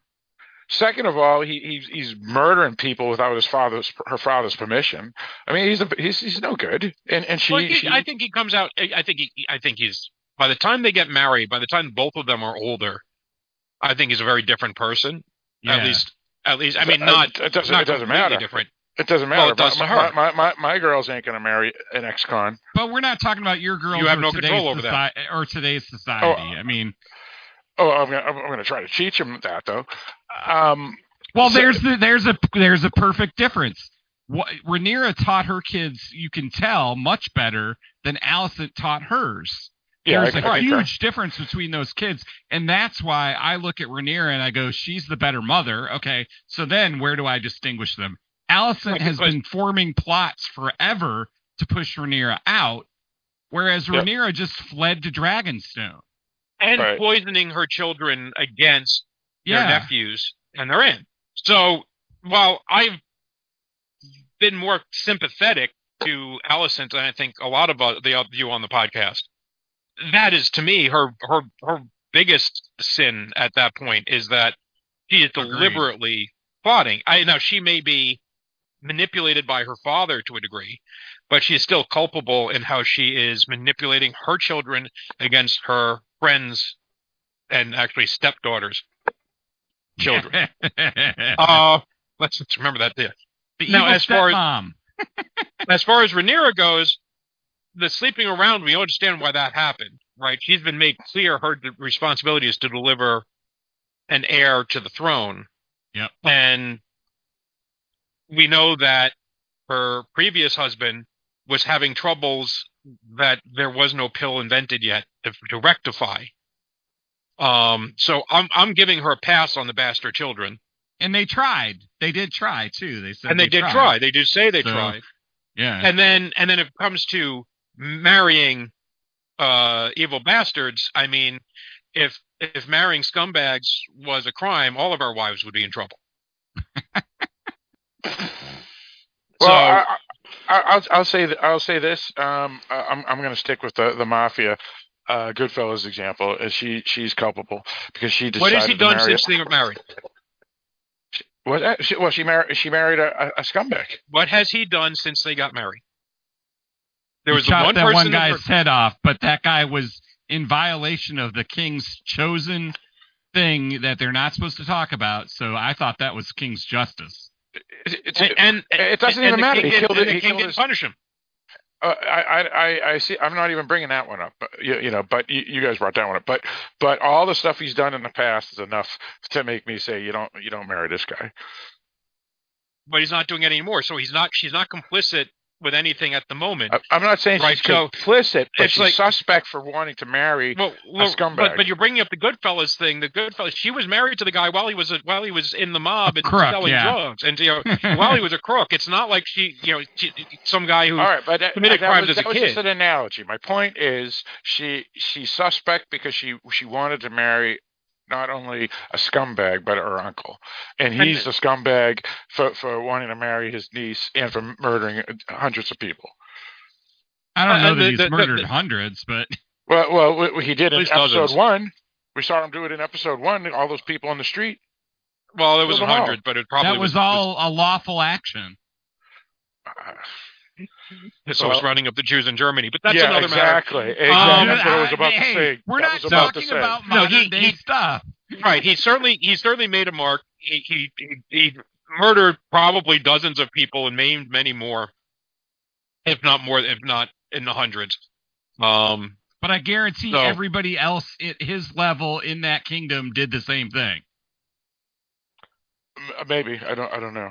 Likely. But he's an evil bastard. They made him in this show a bad boy for the fans to like, but all his motivations generally have been a narcissistic scumbag.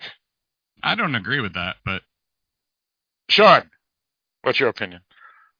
Well, I can certainly. No one's gonna hate you for agreeing with me. Like there's a point that yes, everyone is bad in this world, but then that doesn't make it right that you're also bad in this world, if that makes sense. And again, yes, we're looking from a different perspective and a different worldview or whatever, but I mean, yes, if you want to bottom line it, these people are all terrible. All the ones who are in power or vying for power are terrible. Maybe different levels of terrible, but they're terrible. Exactly. And the point is that their terribleness isn't paid by them. It's paid by the small folk and everyone below, right? And that's the tragedy. Even their own relatives. Yeah. And let's be honest, we've seen some of the small folk. They ain't all that hot either. Basically, you got hot pie. That's it. It's a lot of the small folk are shitty people too. So this is a shitty world. It is a terrible world to live in. They are living in the world that they've been taught to live in, and sometimes that means fucking your brother or your uncle, and sometimes that means having children out of wedlock, and sometimes that means punishing thieves by chopping off their hands. And they're all things that we find horrible today. Thank the Lord we find these things horrible today. Right. But at the same time, would you want to be one of the people in power and risk becoming one of the small folk where you have to deal with completely different levels of shit happening? It's just going to happen to you instead of you being the one to shit on others. And you can understand why they are so desperate to stay on top or even improve their position. Yep. So this is not to go all, well, it's society's fault, because in the end, everyone is responsible for their own actions. But to a degree, they are certainly trapped in a world that is not of their own making, and that none of them has the power to change. Well, and we have to understand that justice works differently in this world than it does in ours. Right. This is a world where of you are innocent if you can beat the shit out of somebody. Right.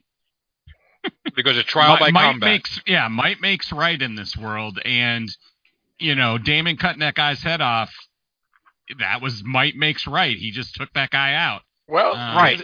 And Otto, it was right when he said we should just purge them all now and kill them all. He's absolutely 100% right. If we're not going to go by morals and what's right and wrong, Otto is 100% right, and he should have motherfucking killed them all. I don't want to hear about Damon killing people either. Right. I'm saying they're both assholes. They are. I'm just defaulting into saying Otto isn't anymore. Because you're trying to tell me that Damon and Rhaenyra were okay. No, that's not what I'm saying. No, I'm not talking about you. I'm saying Mike said that. No, that's not what anyone said. I said Damon is a different person now than he had been. Yes. So, yes, he was an absolute shit, and you can argue about does that stain weigh on his soul, and you can make that argument. But he has not been doing those things for some time, since he basically seems to have defeated the Captain Crab Hands. He killed the page boy. He killed his wife. He's a motherfucker. He killed his wife after all that was before he got married. That. Mike's talking about after he got married. Okay. In which case we get back to the one incident. Well, I would argue if you're talking about holding Rhaenyra responsible for things he did 20 years ago, yeah, I think it does matter. I do think there's a difference between things he did 20 years ago that she either may not be very aware of or have forgotten about or not care too much about versus who he is right now. Because we all did stupid shit when we were younger. Not on the same level. We didn't do those things. Well, no, but we also weren't living in that world and didn't have that level of authority. Exactly. And you can't prove a fucking thing, so stop asking those questions. So, who has he been since she married him is how I would gauge it. And we're talking a decade here, right? Because 9 years gone by? Right, but then aren't all those people, even whether they did it 10 years ago or whether Otto's killing somebody today, doesn't matter because it's for whatever their own narcissistic things and ability to stay in power and on top, as you guys are saying. Why?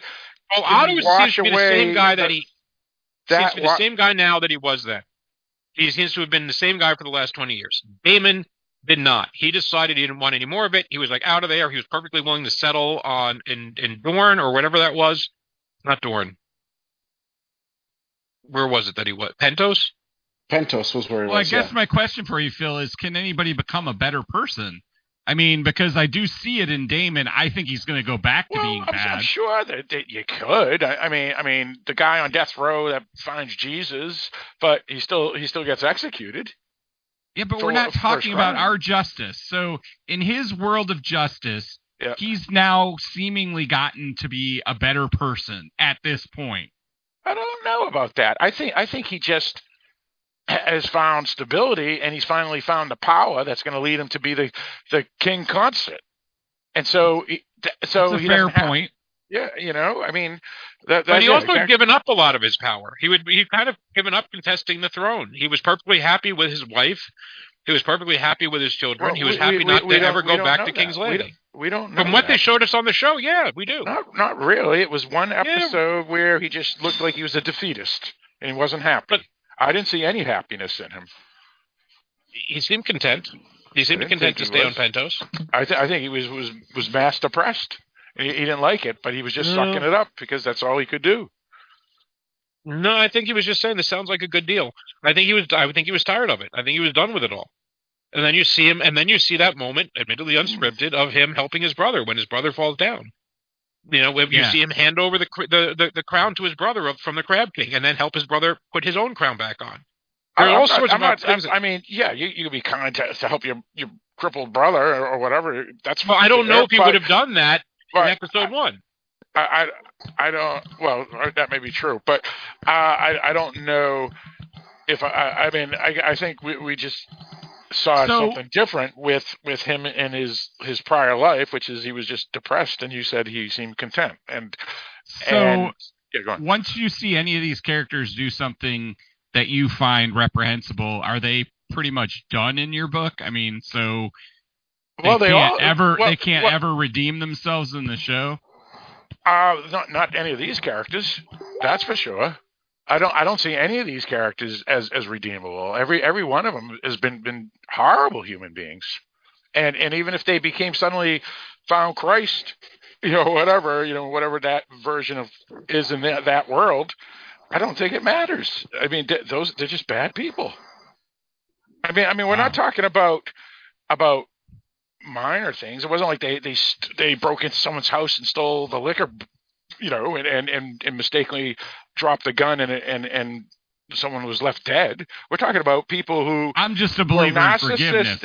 I'm a believer in forgiveness. Otherwise, yeah, but I'm not forgiving Osama bin Laden. I'm not forgiving Stalin or Hitler. I mean, you just don't. I mean, and I'm not comparing these people to that, but they are, because they're about to cause a mass war that's going to kill hundreds of thousands. So they are scumbags. I mean, there's nothing redeemable about these people. Because we're not talking about people that neighbor who fucked up. We're talking about evil people. The neighbor that gets hooked on fentanyl and then robs someone's house and kills somebody on mistake, and they do their 10 years in jail. Yeah, they can be redeemable. I agree 100%, and you can forgive those folk. We just have different worldviews, so I'm not going to be able to have a meeting of the minds on this. So well, that's why I'm using the fentanyl example here, where I think you would agree with me, and you are on the exact same page about that. We would forgive the guy. No, I think we just are seeing the character differently, and we're seeing how bad behavior affects you past versus present, and can you change without having been punished, for the crimes, especially in that world. Well, you may be right, but I'm not going to. I just can't like a character that took a rock to some woman's head that was crippled on the ground because he caused her to be crippled on the ground. They're pure evil people, dude. They're not. We're we're disagreeing on that. I don't know that anyone is disagreeing on about pure evil. I don't know that anybody's necessarily pure evil. I think everyone has a capacity. Even the people who do horribly evil things, they do have the capacity to do small good things. Good things don't necessarily outweigh the bad things that they've done, but it's not like everybody does everything they do in an evil way. I'd say Laris is pretty close to bad evil. Yeah. I don't think he killed her as bad as Laris. But I don't think he killed his wife. I think she fell off the horse when it got startled. She broke her neck, and he put her out of her misery. Still going with that. Okay, we saw a different thing on the screen, or saw it differently, I should say. You think he could have planned that? What I saw on her becoming paralyzed. I saw is that he was about to do something she knew, and then the horse freaked. She fell off, and then he was going to leave her to die there. Didn't know that he was going to do something. But then when she told him, you're an impotent SOB, he picked up a rock. He put her out of her misery. And it had nothing to do with putting her out of her misery. Out of kindness. First degree murder. Nope. Oh my God. Okay. All right. I got nothing more to say. Good, because I don't agree. All right. We need to move on. We have beaten this horse the way that Damon beat his wife. But not like Laris has his issues with his feet. You had to bring it up, didn't you? Of course. Oh my god. That's pure evil. I don't know if that's pure evil. That's just an idiosyncrasy. Well, he's pure evil is what I would go with. With him, I agree with you. I don't think he necessarily wants to have outright power out front. He just wants power in the background to manipulate people and be the hand behind the throne. And I think he has an aspect of liking chaos. At least that's sure. my... Yeah, I'm not sure, because I think his everything he's done so far is leading to him having more power. So I guess taking from what we know, okay, and again, this is different, but from the book, in the book, his character's much more quick to jump sides, which we haven't seen in this one. Like this one, That's true, yeah. Whereas in the book, he literally, how many times does he change sides? He plays every side against each other. Right? Whenever he needs to. And that's the aspect of, like, for me, where I see it as he likes to create chaos. He because there isn't a situation where he's like, these are my principles and I'm sticking with them. It's like, whatever's going to, benefit me the most and cause trouble. But that's just me, so I'm not saying that that's correct. I think in this show, my suspicion is he's a guy who, when he was younger, craved power that was being denied to him, that he wanted to be named heir. When that was finally denied to him, he finally came to grips with that when he tried to kill himself by attacking the crab hands guy. He finally just got fed up, left it all behind him, went on, had his life, happy wife, family, was content with that, was willing to settle down in Pentos. And then his wife died, and his niece dragged him back into that world of power. And I think that is what's going to probably push him back to being what he was before. Meaning, I think that's going to bring out that dark side in him, because that power, that being near to power, that temptation to have power, that's giving him the crack again.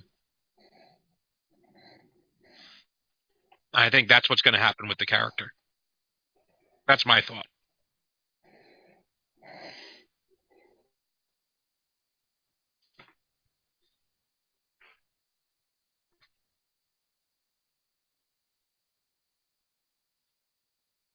Uh-oh. Hello? Did we lose you, Phil? Phil, did you fall asleep again? Oh, I was on mute. How about that? Yeah. But yeah, no, I have nothing to say. I have no more to say. I made him speechless. I was on mute. I didn't even know I was on mute. Sorry.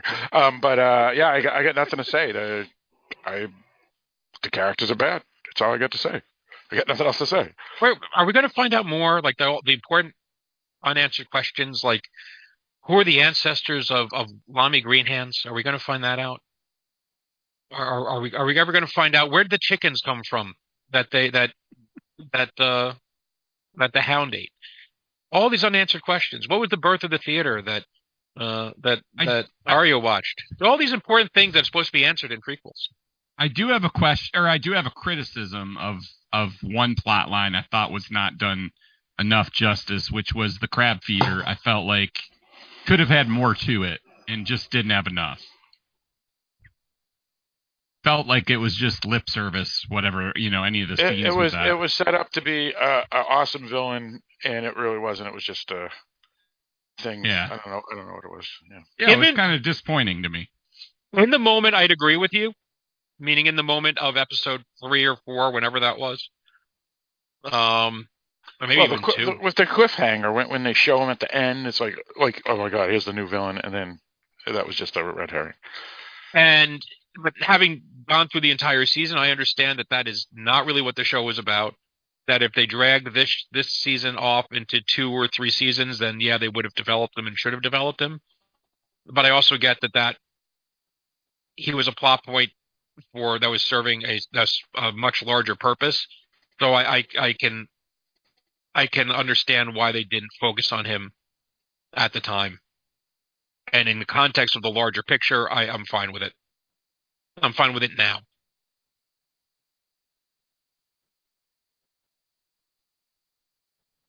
Yeah, makes sense.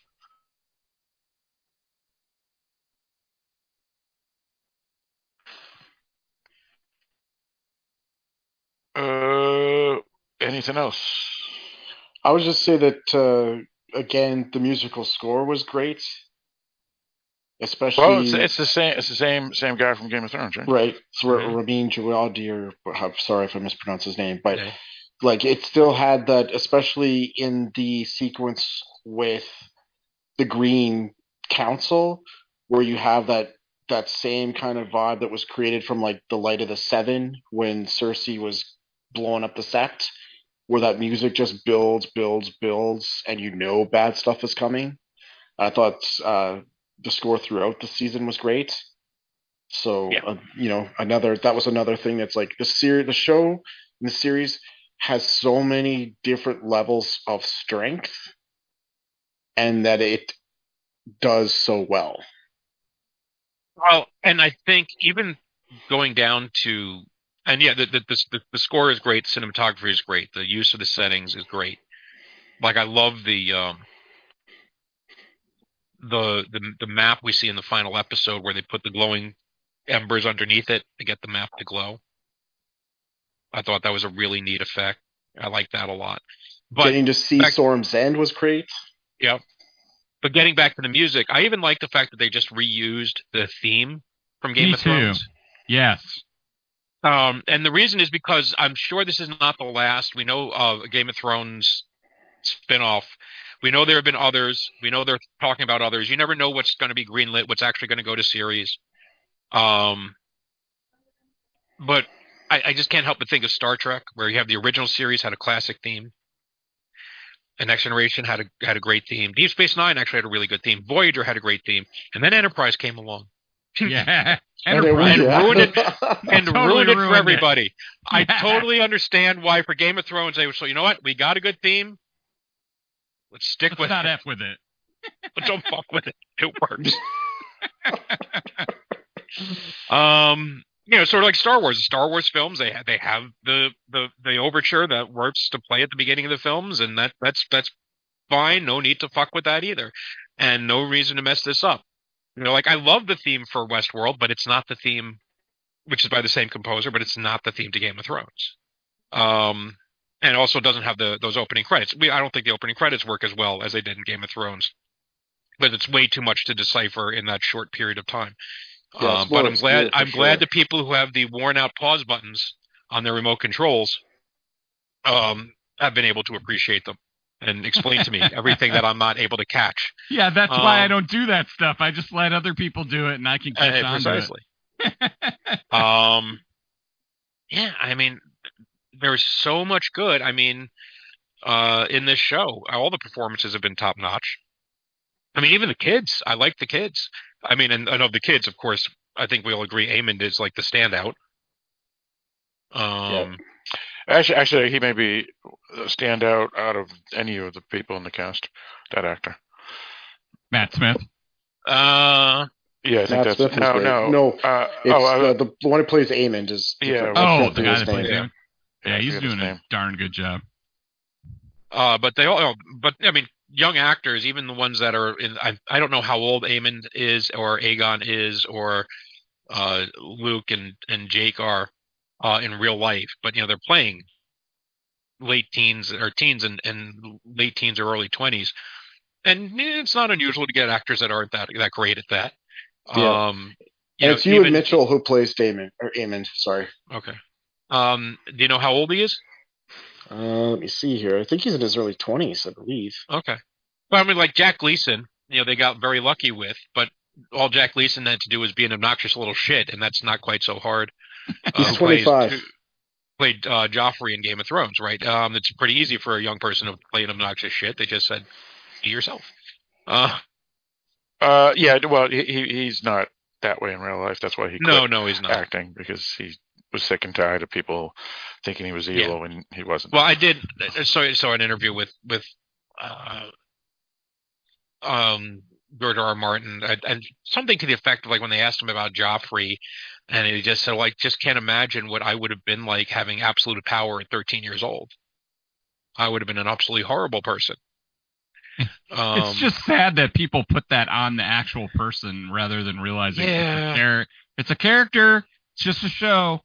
But I've seen that in so many shows and movies, and like I saw people do that with Josh McDermott, who played Eugene in The Walking Dead. I've seen that with, it's just people with Kelly Marie Tran and the Last Jedi. Yep. Like, some people are just, oh my God, they're actors. They're paid to do a job. If you don't like the way they're written, hate the writers, for God's sake. Hate the director. Just, the actors have very little say in it. They're performing monkeys. They're dancing the dance they've been paid to dance. Yep. So back to the show itself, because I assume our audience is smart enough to know the difference. Anything else that we meanwhile, Phil's sitting with a stack of hate mail addressed to all the actors, because all their characters are terrible people. No, not the actors, the characters. Music. Dragons are awesome. I think that's where we started. And they are still awesome. And while I understand, I'm skeptical. We are losing one of the showrunners. And there should always be a little bit of a hold your breath moment to see what happens when one of the creators of a series leaves to go do their own thing, where they're not paying, where they don't have somebody else eating up a chunk of the royalties, and maybe move on to something that they might own. Good for him, no question. Seems very quick though, first season gone. Yeah, but he got it off to a good start, and there's a lot of shows where it's not unusual for a creator to leave. But and there's another there was from what I understand, a 3-person gig, with one of those being Martin. We don't know who's most responsible on either end. But he did seem to be the one who was directing the episodes that were way too dark. So, and I don't mean depressing, and I don't mean brutal, and I don't mean violent. I mean, what am I watching?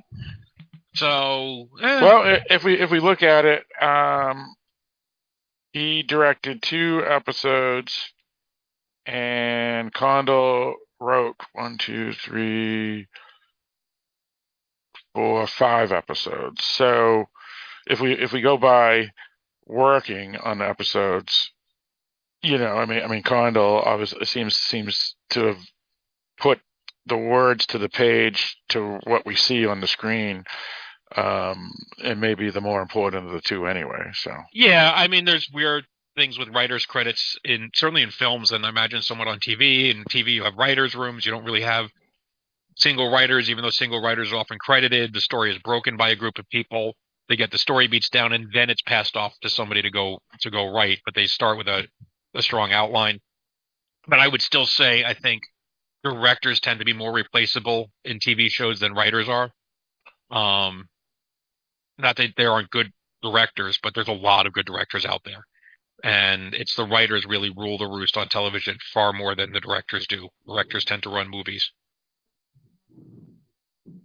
Right. So it'll be it, but it will be interesting to see. Hopefully they don't miss a step. But Phil and I have talked about American Gods, which lost its showrunner. Brian Fuller was notorious for this. He has left a lot of shows after its first season. Dead Like Me was one. Heroes was another. And you could just tell the difference in the quality of the writing and the way everything worked, and you could see it actually in Heroes. He returned for like half a season, and it's like, oh my God, it suddenly got so much better. And then he left. It was like, oh, it suddenly got worse. So it happens. So who knows? That may be the same impact here, but we'll see. Did we get? I think I saw something. I didn't get a chance. Did we get a confirmation as to the return date, or rough return date? 2024 is what is, yeah. Early or late? I think it's. I think they were thinking summer again, is what I had seen, but I could be wrong. They just said definitely not in 2023, though. Yeah. Yeah. All right. Well, I'm wondering if there's any that has to do with the shakeup going on with HBO. I'm sure that's part of it. So hopefully, because I don't want this 5 yeah. seasons over 10 years. Well, I also think they didn't want to greenlight anything until they were sure that the show did well, plus was critically liked by everybody. And now that it has, they can start showrunner, doing it. And since it's basically a 10-hour movie, a movie can take 6 months just to film, and then another 6 to 8 months after for post production. So here it's kind of the same way, right? So if they start sometime next year, it doesn't surprise me that it would not be ready until 2024. Mid-year, summer, as Sean said. It'll be a long freaking wait. Yeah. I mean, HBO was the first one, really, when I think about it, to do this, right? I mean, before HBO did this with actually Game of Thrones specifically. Before Game of Thrones, TV series would have a season ready 12 months later, or even sooner than that. And was it Sopranos? They were the same way. I don't know. I remember not at the beginning. I'm wondering if they were like a show that I'm trying. Like I was watching it when it was airing. So, okay. It's been a while, right? I don't remember the lore. I kind of vaguely remember there being a long wait for the final season. I know Breaking Bad, the final season took a while to come out, and that was basically part of the negotiations. Vince Gilligan basically traded development time to get the story right in order to give them back something like 4 or 5 extra episodes, which is why that last season got broken up into 2 parts. But yeah, it's become much more common, unfortunately, to have a long wait between seasons. Yeah, and that's what happened with Game of Thrones. So this being a spin-off of Game of Thrones, it doesn't surprise me that it'll be that way. But in fairness, this isn't Three's Company either, right? They're not filming on a single set. Yeah. And they just had to find out what's going to be the miscommunication between Chrissy and Mr. Furley this episode. These are things these are big effects-driven. Well, like I said, they're like 10-hour movies rather than a sitcom, right?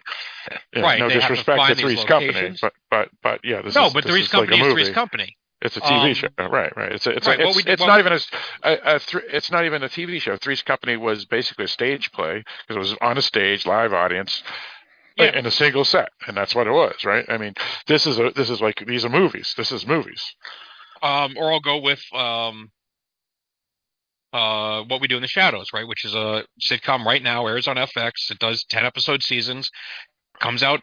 Sometimes it surprises me how quickly the new season comes out, but it's basically only a year between them.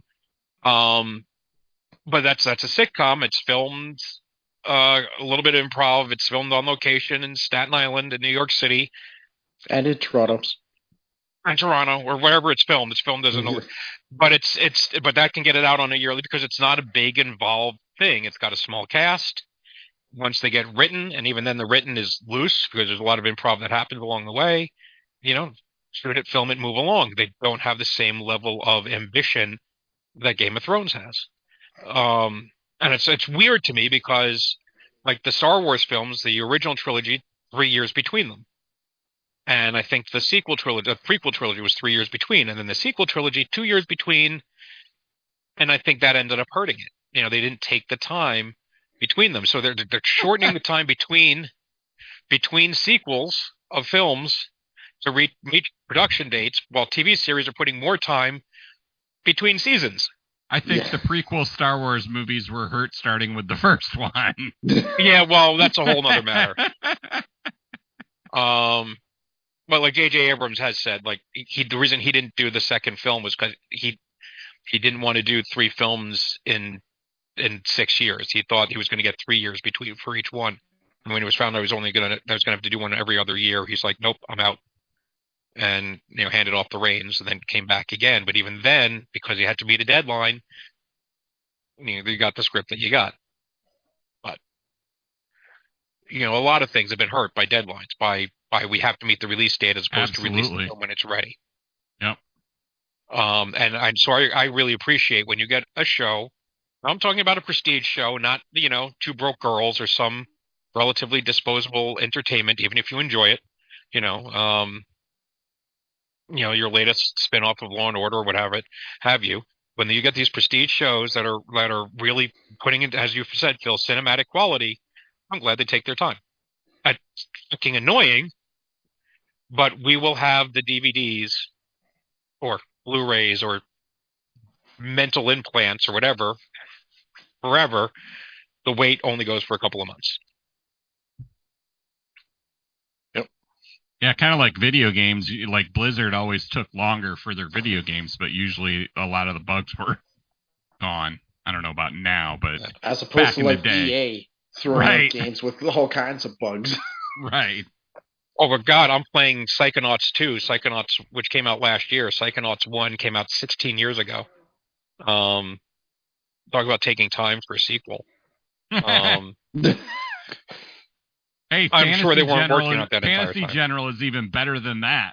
They came out with a sequel last year, and I think the original came out in the early 90s. Yeah, there you go. People are still waiting on Half-Life 3. Yeah. Yep. All right. Anything else on people's lists? Anyone? I think we got it pretty covered. Yeah, I think so. All right, sounds good. All right, so that's pretty much our wrap up of the season. We oddly didn't talk about what we were going to think is going to happen next year. Because we don't want to break in 2 this. years. Do the spoilers for. Yeah, we don't want to spoil it because some of us actually have read already know what's going on. Already know what's going to happen. So we wanted to be careful, but we did talk about it a little bit when you walked away. So now, if you want to talk about it, I'm more than happy to hang up and go away, and you can talk about it and warn the listeners who don't want to know. Yeah, we don't have to do it. I don't want to do that. I don't want to. Okay, I'm just saying. We could. Yeah, I mean, because I'd have to walk away too. Well, I could listen, but it's not. I wouldn't have anything to say except listen. Well, and I don't really want to talk about it because it's going to be more fun to see it develop and how they do it. And people can just read the book, or they could just go to Google and search synopsis of Blood and Fire book based off House of Dragon, and boom, it all pops up anywhere. And there's also some good channels on YouTube that cover the whole Targaryen stuff. That's really good. Like you sent us, Phil, one, and then there's another channel that I watch that did the whole Dance of the Dragons breakdown, and it was really, really good.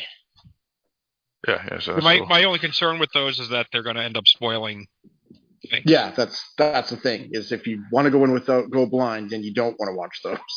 Right. But if you wanted to, it helps otherwise. But like I know I watched a video on the Great Council, whatever the thing they talk about at the beginning of the show. Yeah. And just to get a background, and that's like how I found out that so Rhaenyra or Rhaenys was really a trivial part of that, and that it was Loras or whoever was really the one they were angling to get on the throne. But I understand why they changed it. And what happened to that person? So it was 2 men that were supposed to be on the throne. It was 2 men, right? So there was like 18 different people. Most of them were discarded very quickly. Yeah. And Rhaenys was one of them, but she was discarded very quickly because she was a woman. She was not given any real consideration. She did have followers, she did have supporters, and they did call her the queen that never was. But it wasn't. But she was an important character, like they made her. Well, she's an important character, but not at that point. That's what I meant. That's what I meant to say. I'm sorry. Yeah. No, that's fine. Right. So when it came She to wasn't the being, great unelected leader, the one who right. never. She wasn't like the Mario Cuomo who never got the chance to be president. Just that everyone expected. Then he Was going to be touched president someone. one day, and then got usurped by Bill Clinton. That never happened. Right. Or Hillary Clinton, where she got usurped by Obama, and then there's a lot of them like that. Yeah. All right, sounds good. So that's an interesting change that they made to make her more important even before the show started. And it works well too, because it gives this connection between her and Rhaenyra, which really helps the show, I think. Right. Yeah. And it reduces the cast to something more manageable. Yeah. Right? We didn't need to hear from every loser and runner-up and every Howard Dean that's out there, and everybody who could possibly have been contender. Right. We just keep it to Rocky and Apollo, and that's it. I could have been someone. I could have been a contender. It was you. No, it wasn't. It was you. It wasn't. I don't know. I'm just doing my streetcar, not streetcar, on the waterfront. You're trying. That's pretty good. It was actually pretty good. I forgot the name of the character that he says it was you to. Rod Steiger's character. I forget because he goes, "It was you, Frankie. It was you that did it. It wasn't me. I could have been a contender." Anyway, possible cinema a la carte. I almost said a line from that movie earlier. I was going to use that as an analogy when Kyle Malden was talking to Marlon Brando, and Marlon Brando goes, "But Johnny Friendly, he's a good guy. He used to take me to baseball games." And then Kyle Malden goes, "Big deal. He took you to the polo grounds." And the point was that Johnny Friendly was a mobster and a bad guy, and it doesn't matter if he was nice to you. Doesn't matter. He was a bad guy. Anyway, and the Polo Grounds is where the New York Giants used to play before, and that's the baseball team before they moved to San Francisco.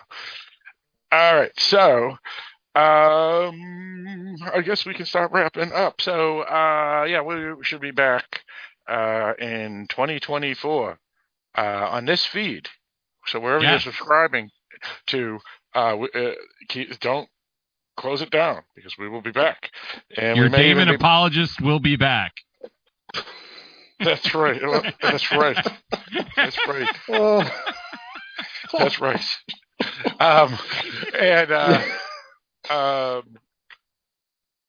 else? So that's good. So we will be around though on the Dark Discussions podcast feed, and if you go to that feed, other podcasts pop up as well, including at the same time we were doing this podcast, we were also doing a She-Hulk podcast on the Marvel television series on Disney. So we're all about. But just subscribe to Dark Discussions podcast, and we come out weekly with at least one episode on something related to genre, cinema, and television and such. So please follow us there. All right, so let's give our final thoughts on this season here, even though pretty much there's probably nothing more to say because we all like the show, but there may be something you want to add. So, Sean, why don't you start? Going into the season, I was really, really hopeful that it would be great, especially like hearing talk about it before the series. I'm glad that it surpassed what I was hoping for. And I mean, aside from one episode, I think it was episode 4 with the visiting the, the brothel stuff. Every episode was great. Pacing, story, characters, and again, the dragons. So I am really, really happy with what they did for season 1, and I cannot wait to see what they're going to do for season 2. Knowing some stuff. All right, sounds good. That makes sense. Yeah. Let's go for you, Bert. Yeah, great first season, with the exception of the episode that Sean talked about, and some of the dark issues where the scenes were too dark, where you couldn't even tell who people were. Other than that, I think it was a great first season. I wasn't expecting anything because I really was disappointed in the last 2 seasons of Game of Thrones, but this was incredible. And there's nothing like seeing Jake chewed out of his dragon by this massive dragon. That is just a great scene. Everybody should see it. Oh, Luke? Or Luke, yes. Luke. Yeah. Luke, yeah. We already forgot his name. He's no more. Who is he? Yep. Yeah, for He does a great. Indeed. All right, for me, yeah, it's a really good show. This is, I think Barrett summed it up perfectly in a prior episode where he says this is the best show of the year, probably. Not that I've watched many shows that aren't YouTube. But the few shows I have watched, it is the best show I've watched this year. And if I compare it to, say, the last 10 years, because that would actually what everybody should probably do anyway. It stands up as a top television series in a 10-year radius, at least for me, and I think most of us would probably agree as well.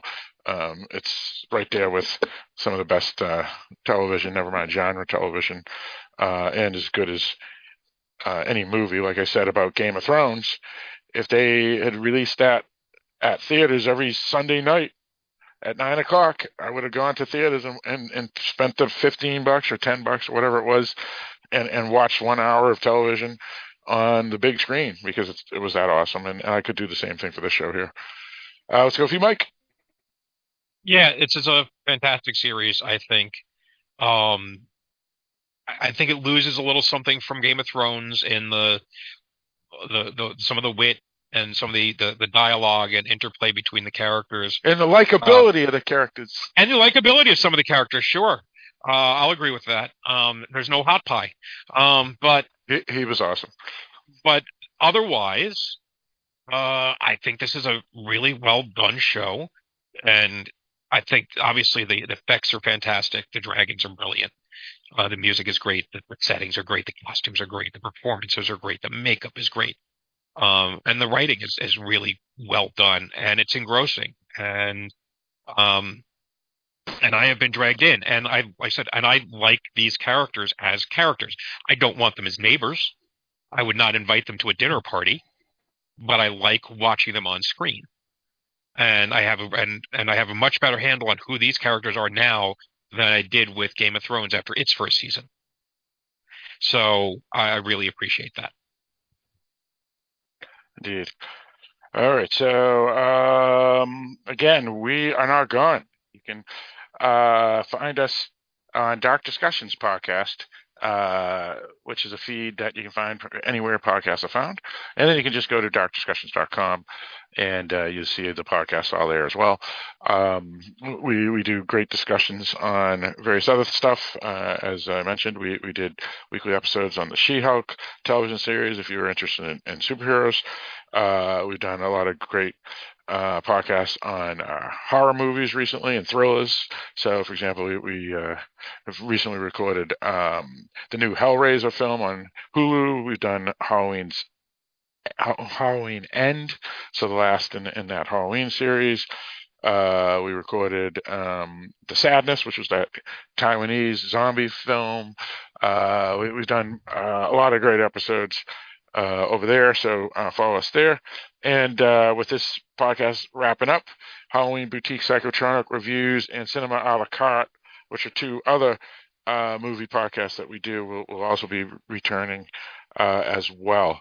So we got a lot of good stuff going on, and all the people you hear on this podcast here, you can hear on any of those podcasts that we just mentioned. Anything else anybody wanted to add about the general podcast network itself and our podcast that we do that I may have forgotten or anything? Anyone? Just thanks to everybody who supports us, who does the downloading, listens to us, and gives us a chance to do this, right? Yeah. We want to thank those people who came to the journey of listening to this podcast with us, right? Yeah, so that's a good point. Yeah, thank you for everybody for following us these past 3 months or whatever it's been doing this podcast. And you can also Halloween boutique psychotronic reviews. There's another one to throw because that's going to be coming back, right? Yep, that's what I said. Yep, and Cinema a la carte is another one. So we got all that coming back too. Barrett, what about you? You any final thoughts on until we return in 2024? Barrett? Did we lose Barrett? Barrett? Is Barrett there? I don't hear him. More calling Barrett. Come in, Barrett. Do we see him though? Is he still on the call? I can't. It's showing he's here, but I'm not hearing anything from him. Maybe he's on mute or something. No, it doesn't say he's on mute. Maybe we lost his mic because I think he did break up a little bit earlier with his last comment, didn't he? Yeah, a little bit. Yeah. Okay, so maybe that's all right. Well, sure he would have something good to say as well. And Mike, any final thoughts you wanted to say before we return in 2024? Well, obviously, thank you for listening. We have a lot of other podcasts.